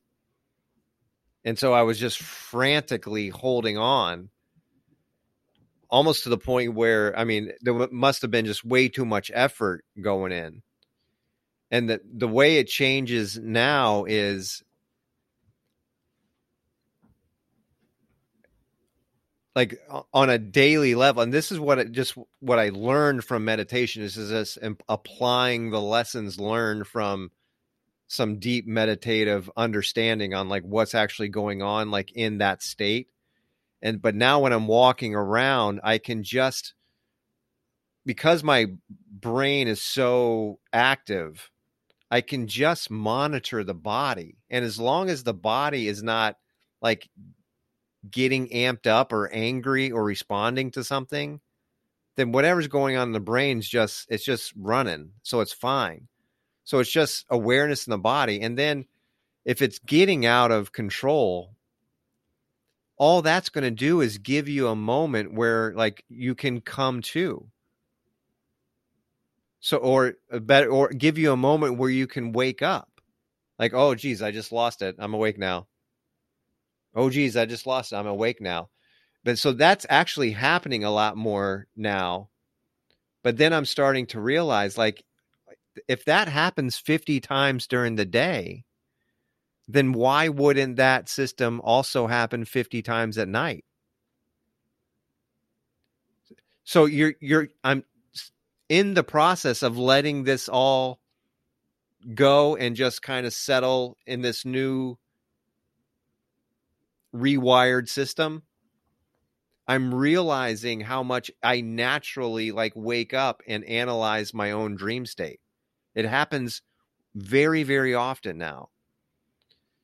But that's made me super excited because that's the mechanism you need at night. And that's all the nighttime is. The nighttime is just following what the daytime is and vice versa. So if you're creating this system where you're snapping to during the day, that system is going to be there at night as well. So it's like there's a mechanical question like, are you dreaming, in my heart that's like automatic now. And that's from that whole experience. And I'm not afraid of it anymore. I'm just like, the more it happens, the more I'm like, yep, you just keep doing that. You keep building that new system. You keep rewiring it to that direction because I know exactly what I'm going to do with that. So it's just like the system's in motion and it just has nothing but my total acceptance behind it. And not just acceptance, like enthusiasm.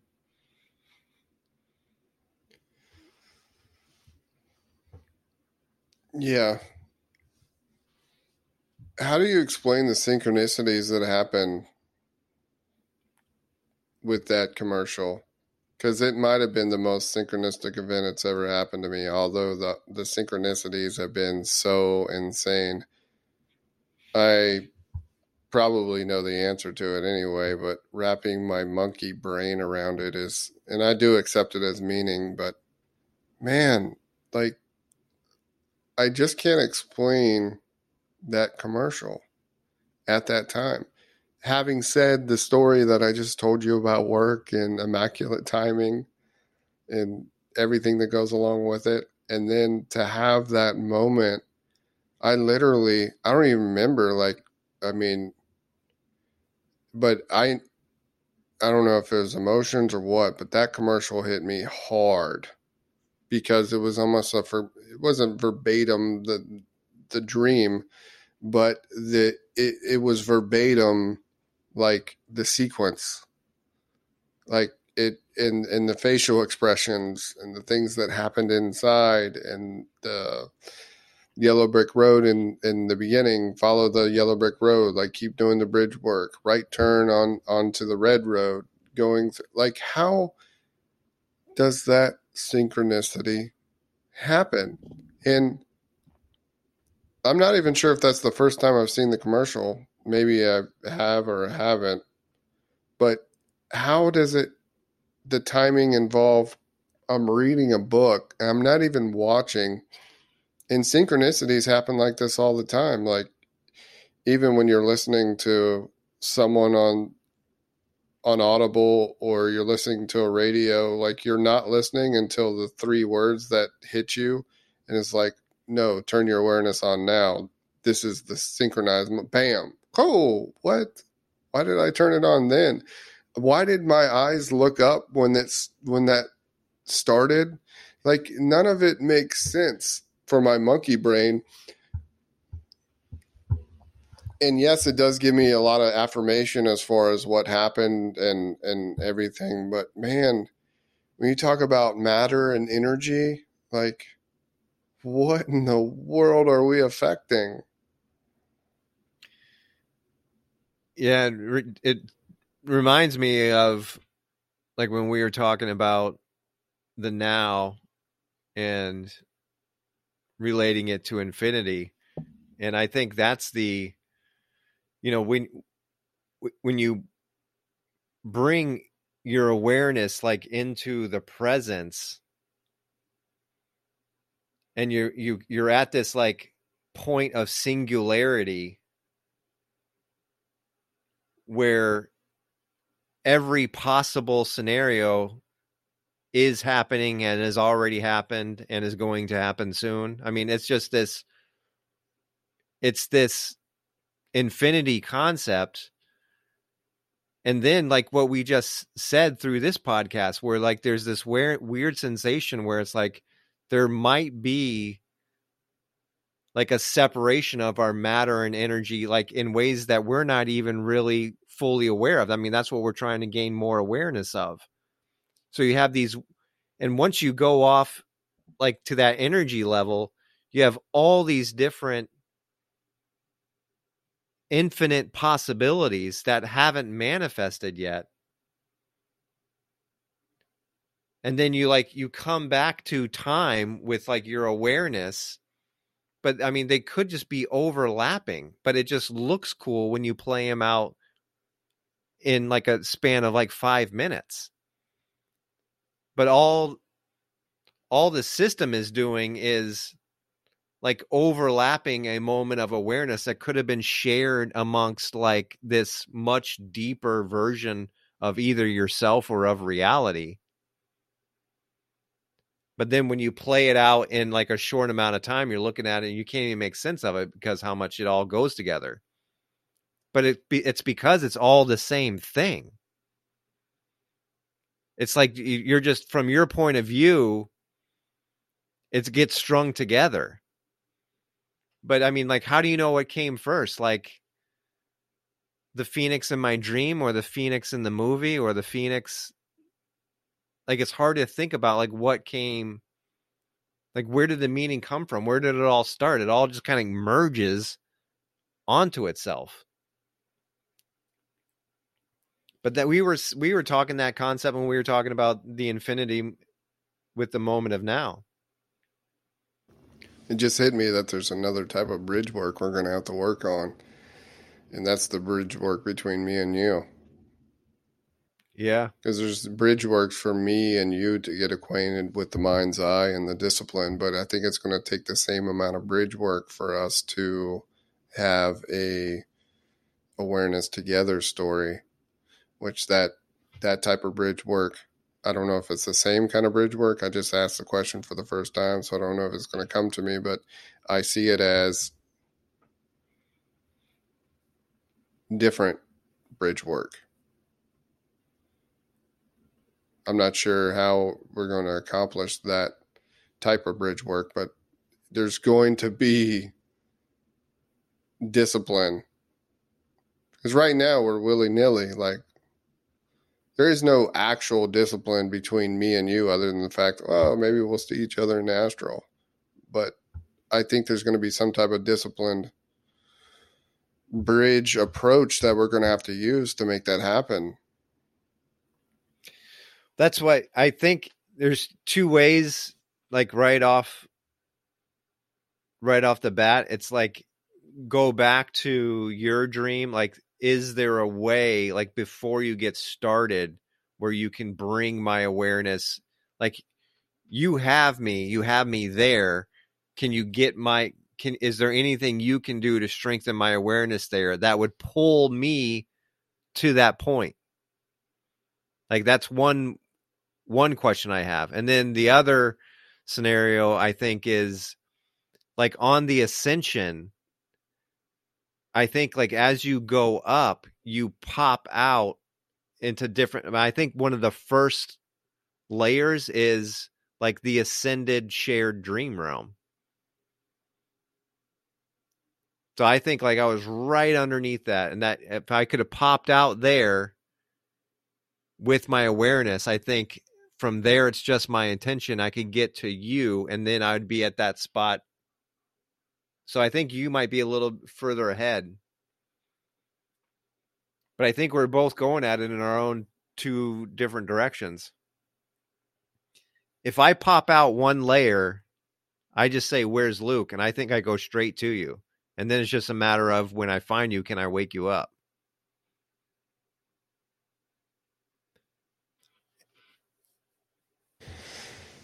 Yeah, the hang gliding thing is interesting to me because I was asleep or I was awake, or you don't know, or you saw yourself as asleep. I mean, as far as I know, you're awake. But when I tell you the story, you don't remember. Yeah, but I don't So, necessarily mean, I mean, that just could mean a failure of my own bridge work. That's what I'm saying. Like, not only are we going to have the experience, we're both going to have to flawlessly download it as well. yeah. Because it Yeah. doesn't, I mean, Although all so my experience was way less on the download. It was so it was so intense, and I don't know, I felt like as soon as I came back to my body, and I think a lot of it was like I didn't have like a lot of history in it like the way you did. Like mine was much quicker. I I thought just did, there wasn't a just for the record, I thought mine was quick too. yeah, but I knew I had like I hadn't fallen asleep. Hmm. Like it wasn't it was, and I don't forget it's the alarm. Like there wasn't even enough time or anything. Like I had just gotten back into bed, and like you witness like the dream come back together, and I had enough awareness to then understand like, oh, there could be something to download here because I'm putting back together a dream I was having before. But then as that then as like she asks, you know, who are you? And then as this whole event happens, and then I'm up in the air and I'm pulled back to the body, like the download was inconsequential at that point because I'm just writing down like what just happened in that form. You see what I'm saying? Like I didn't need, yes, you know, but I was way too excited to like lay there and download. So, um, I just got multiple options. So, what's the first thing? Were you doing the skyscraper jump or are we loading the fight arena? Which one's first? Because I think one of those two or both are going down. And you got to look at it from a familiar standpoint. If I find you in that, the first thing I'm going to Yeah, say is like competitive brother is like, where's the fight arena? Like yeah, this shit's going down right now. yeah, Oh my yeah. God. We'll have Octagon loaded up. But the skyscraper jump is pretty intense. I'm sure if people are listening to this for the first time, seems a bit bizarre. if we go into the fight arena, I'm just grabbing the machine gun. I'm going to make you stop bullets. Oh Trick yeah. number one. There you go. There you go. I can die in the astral and then obliterate. I I do think there is an ascension that is a shared dream space. I think that's the easiest way to do it. And then if we keep having each other in our dreams, I mean, we've got to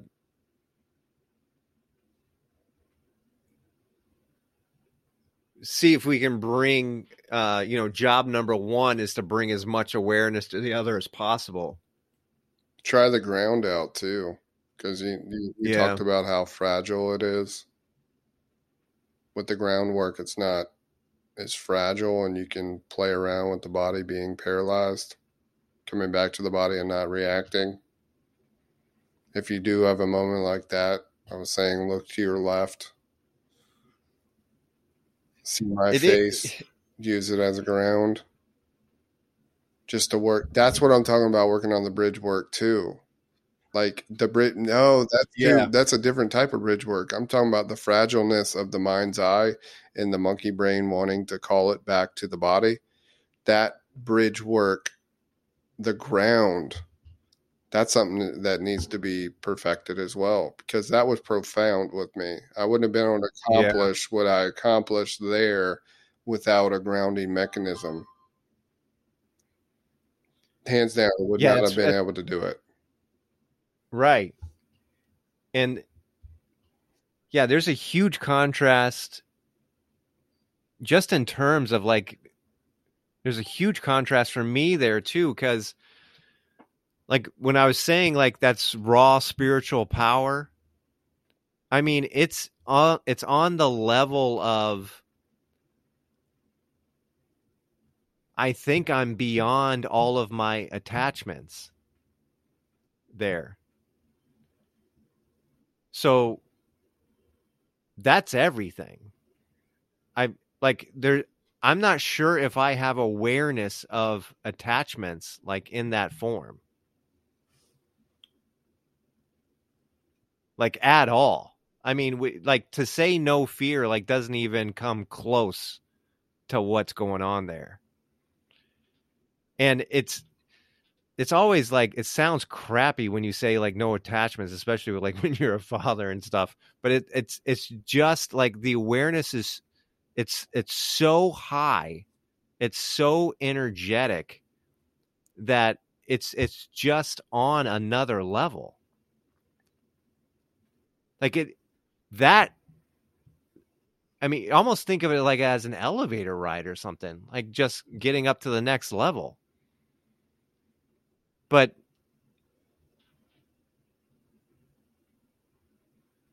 it's definitely like it, when I taking that form, like you have no idea of like your life situation. You know what I'm saying? Yeah. Like there's no reference point back to that. Like you're so far beyond that. That's why it's so fragile, because the monkey brain wants to attach you back. It's part of the bridge work and part of the grounding work. I will say there's been a lot of weird things that happen pre-awakening, and I don't know if you remember, but this is my pursuit as well, and it happens a lot during meditation as far as my goal, and it's just coming to me like with my two eyes when I told you this pre-awakening several times, and anything that happened leading up to that awakening now I see as very profound, because there was a lot of anomalies that were going on. There was a lot of things that were going on right up to that awakening, especially like 3 months before. One of the things I always told you is like, do you think it's possible? This is pre-awakening. I asked you this question. Do you remember the scene in Neo where it's the TV and Morpheus and there's white all around them? Remember? Yeah. I said, is it possible to reach that state pre-awakening? I proposed that question to you. I think that, like you, the effort has been for me to try to reach that state in meditation, like not mind's eye, just across the screen of my eyes. Like, can I get to pure white? And there are times when in meditation I get to no thought where I get to that glow. But I think the ultimate goal of what I'm talking about is in the mind's eye, can you get to that loading platform where it's the loading station? And is that what you're talking about, or is this something totally different? Because this was pre-awakening, one of those things leading up, and it's coming full circle for me now.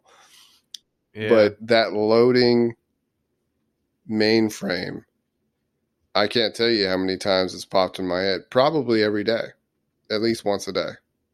As far as just like a personal goal, can I ever get to that? Because I've seen Blacker Than Black. Right.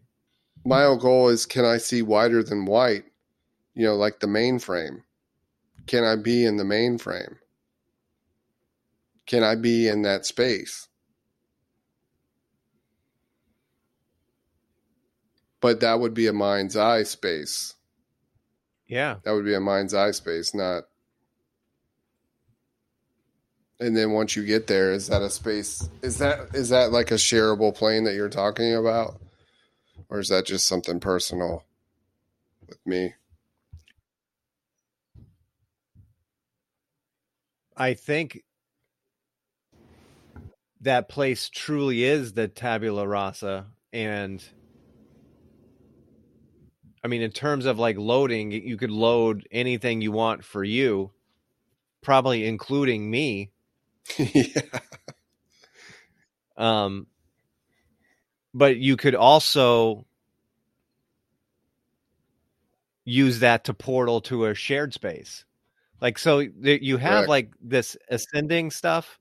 And I mean, maybe that's the stuff that's on a personal level. Like you seem to be, whatever this sword analogy is, where like the direction and division of energy, yours might be more like portal work, where it's like, if you can just get to like a space of control, you might be able to just wave your hand at this point, even when, especially getting the affirmation of the sword, and just open a door to the shared dream realm.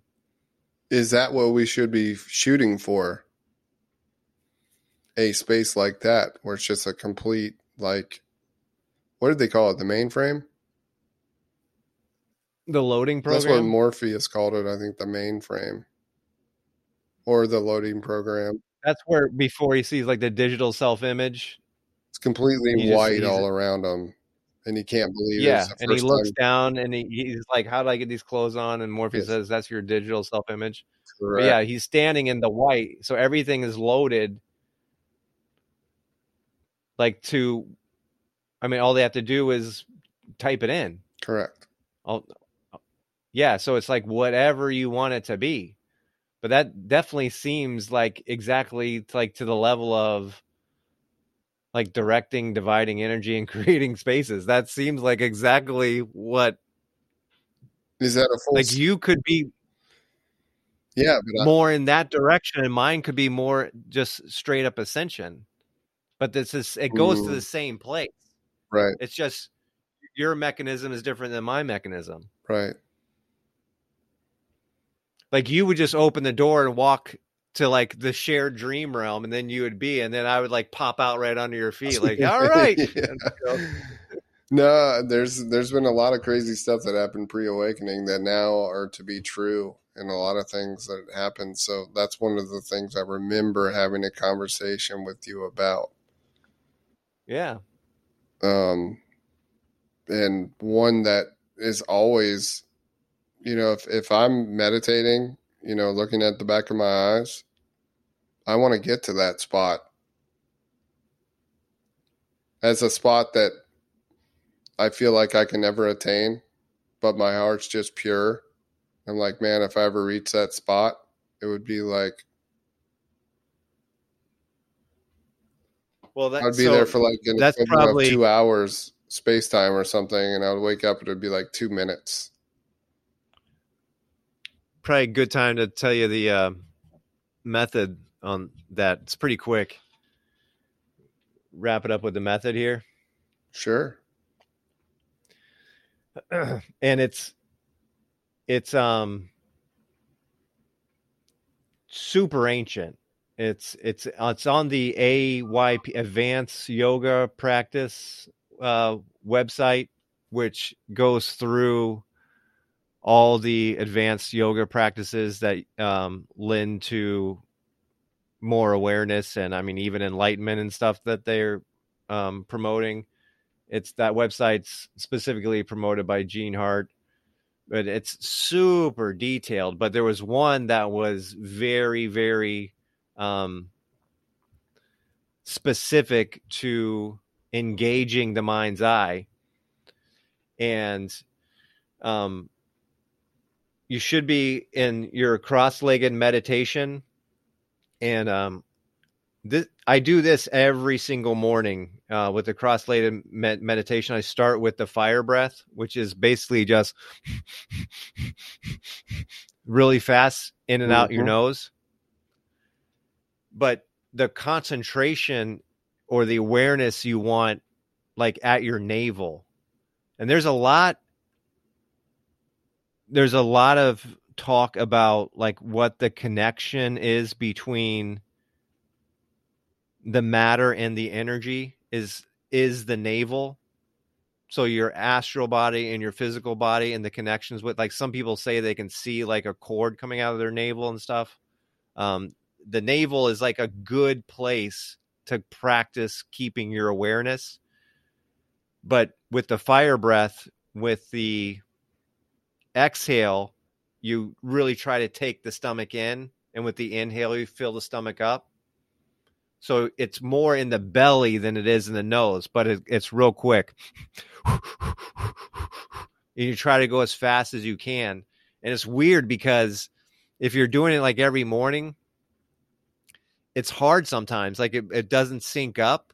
Like sometimes you have to do it a couple. It's almost like you have to get your system in line. I don't know if it's chakras down there or something, but sometimes it's harder to get online than some mornings it's easier than others. You do that for a little bit, and then you get a nice big exhale. And on the inhale, nice big long inhale, and that's when you start the stuff coming up the spine. So you change the awareness now to your root. So you want a little bit of a Kegel flex just to get like a spot to get your awareness at, which would be at the bottom of your spine. And then you want to pull that awareness from the bottom of your spine all the way around the top of your head to your third eye. Right? Mm-hmm. So you want to, and I think you've done somewhat of that already. Yes. So this practice is like additional to that. Like once you're good at that and you can do that, there's one more manipulative process you want to do with your hands. And when you get to the spine where you're going to come up, you want to close your eyes and you want to take your fingers and with light pressure just on the outside of your eyeballs, you want to be actually pressuring your eyeballs like into the third eye, but not anything like with discomfort or anything, just a little bit of pressure to go into the third eye. At the same time, take these two fingers and pinch off your nose. So when you bring it up with that big inhale and you bring it around, you hold, inhale, hold, plug, and just hold your breath until you feel like you need to let it go. You don't have to push it. You don't have to go like super crazy with it, but you want a good breath hold. You want to at least get to, some level of discomfort. You try to relax everything in here. You try to relax your stomach. You try to relax your diaphragm. You try to feel it trying to come up. You should be able to feel it come in your throat. You can place the tongue to the back and up on the palate to make sure the air doesn't come out, but try to keep everything as relaxed as you can.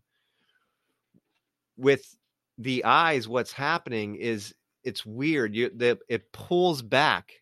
It like creates, like you have that like what you normally consider like the backs of your eyelid, but you can almost see like where you like come back from it. Like you create a space there. And when you come down on the exhale, come down and you want to tuck your chin, and supposedly there's they call it something in the ancient text, but there's another eye in the root. So you just want to tuck the chin, and you just want to try to connect with intention. Just, I'm connecting my third eye with my lower eye, and then come up.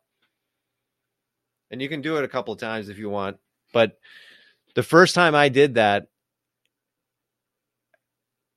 it was pretty impressive. Like, as I think we were saying, like, we got to figure out like better ways to activate the third eye. Like, all of a sudden now we're like, where are all those third eye meditations? I want to try them all. But this one from that website, and it's pretty it's weird. Like, you create a space inside, like, the vision behind the eyelids. Kind of like what meditation does for awareness. Create that space. Yeah, but this one, like, you can see it. Like, you can like see it happening. You can see it developing, and then you're like, oh, can I just do this whenever I want? And apparently the answer is yes. I'll have to try it because it makes sense. Yeah. I know space is needed, and meditation is the only thing that gets me space with your awareness.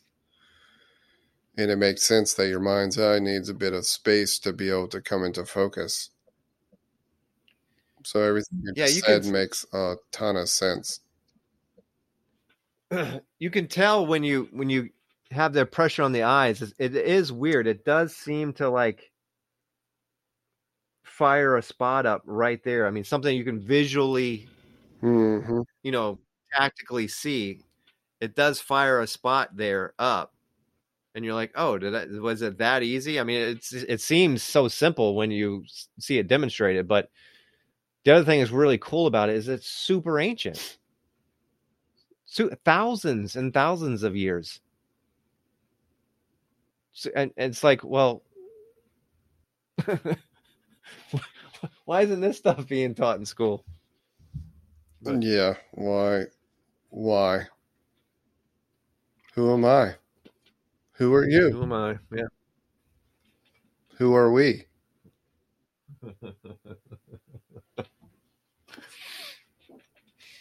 Yeah, it's good stuff.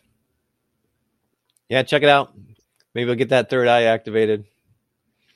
Will do. Hey, I'll see you tonight, all right?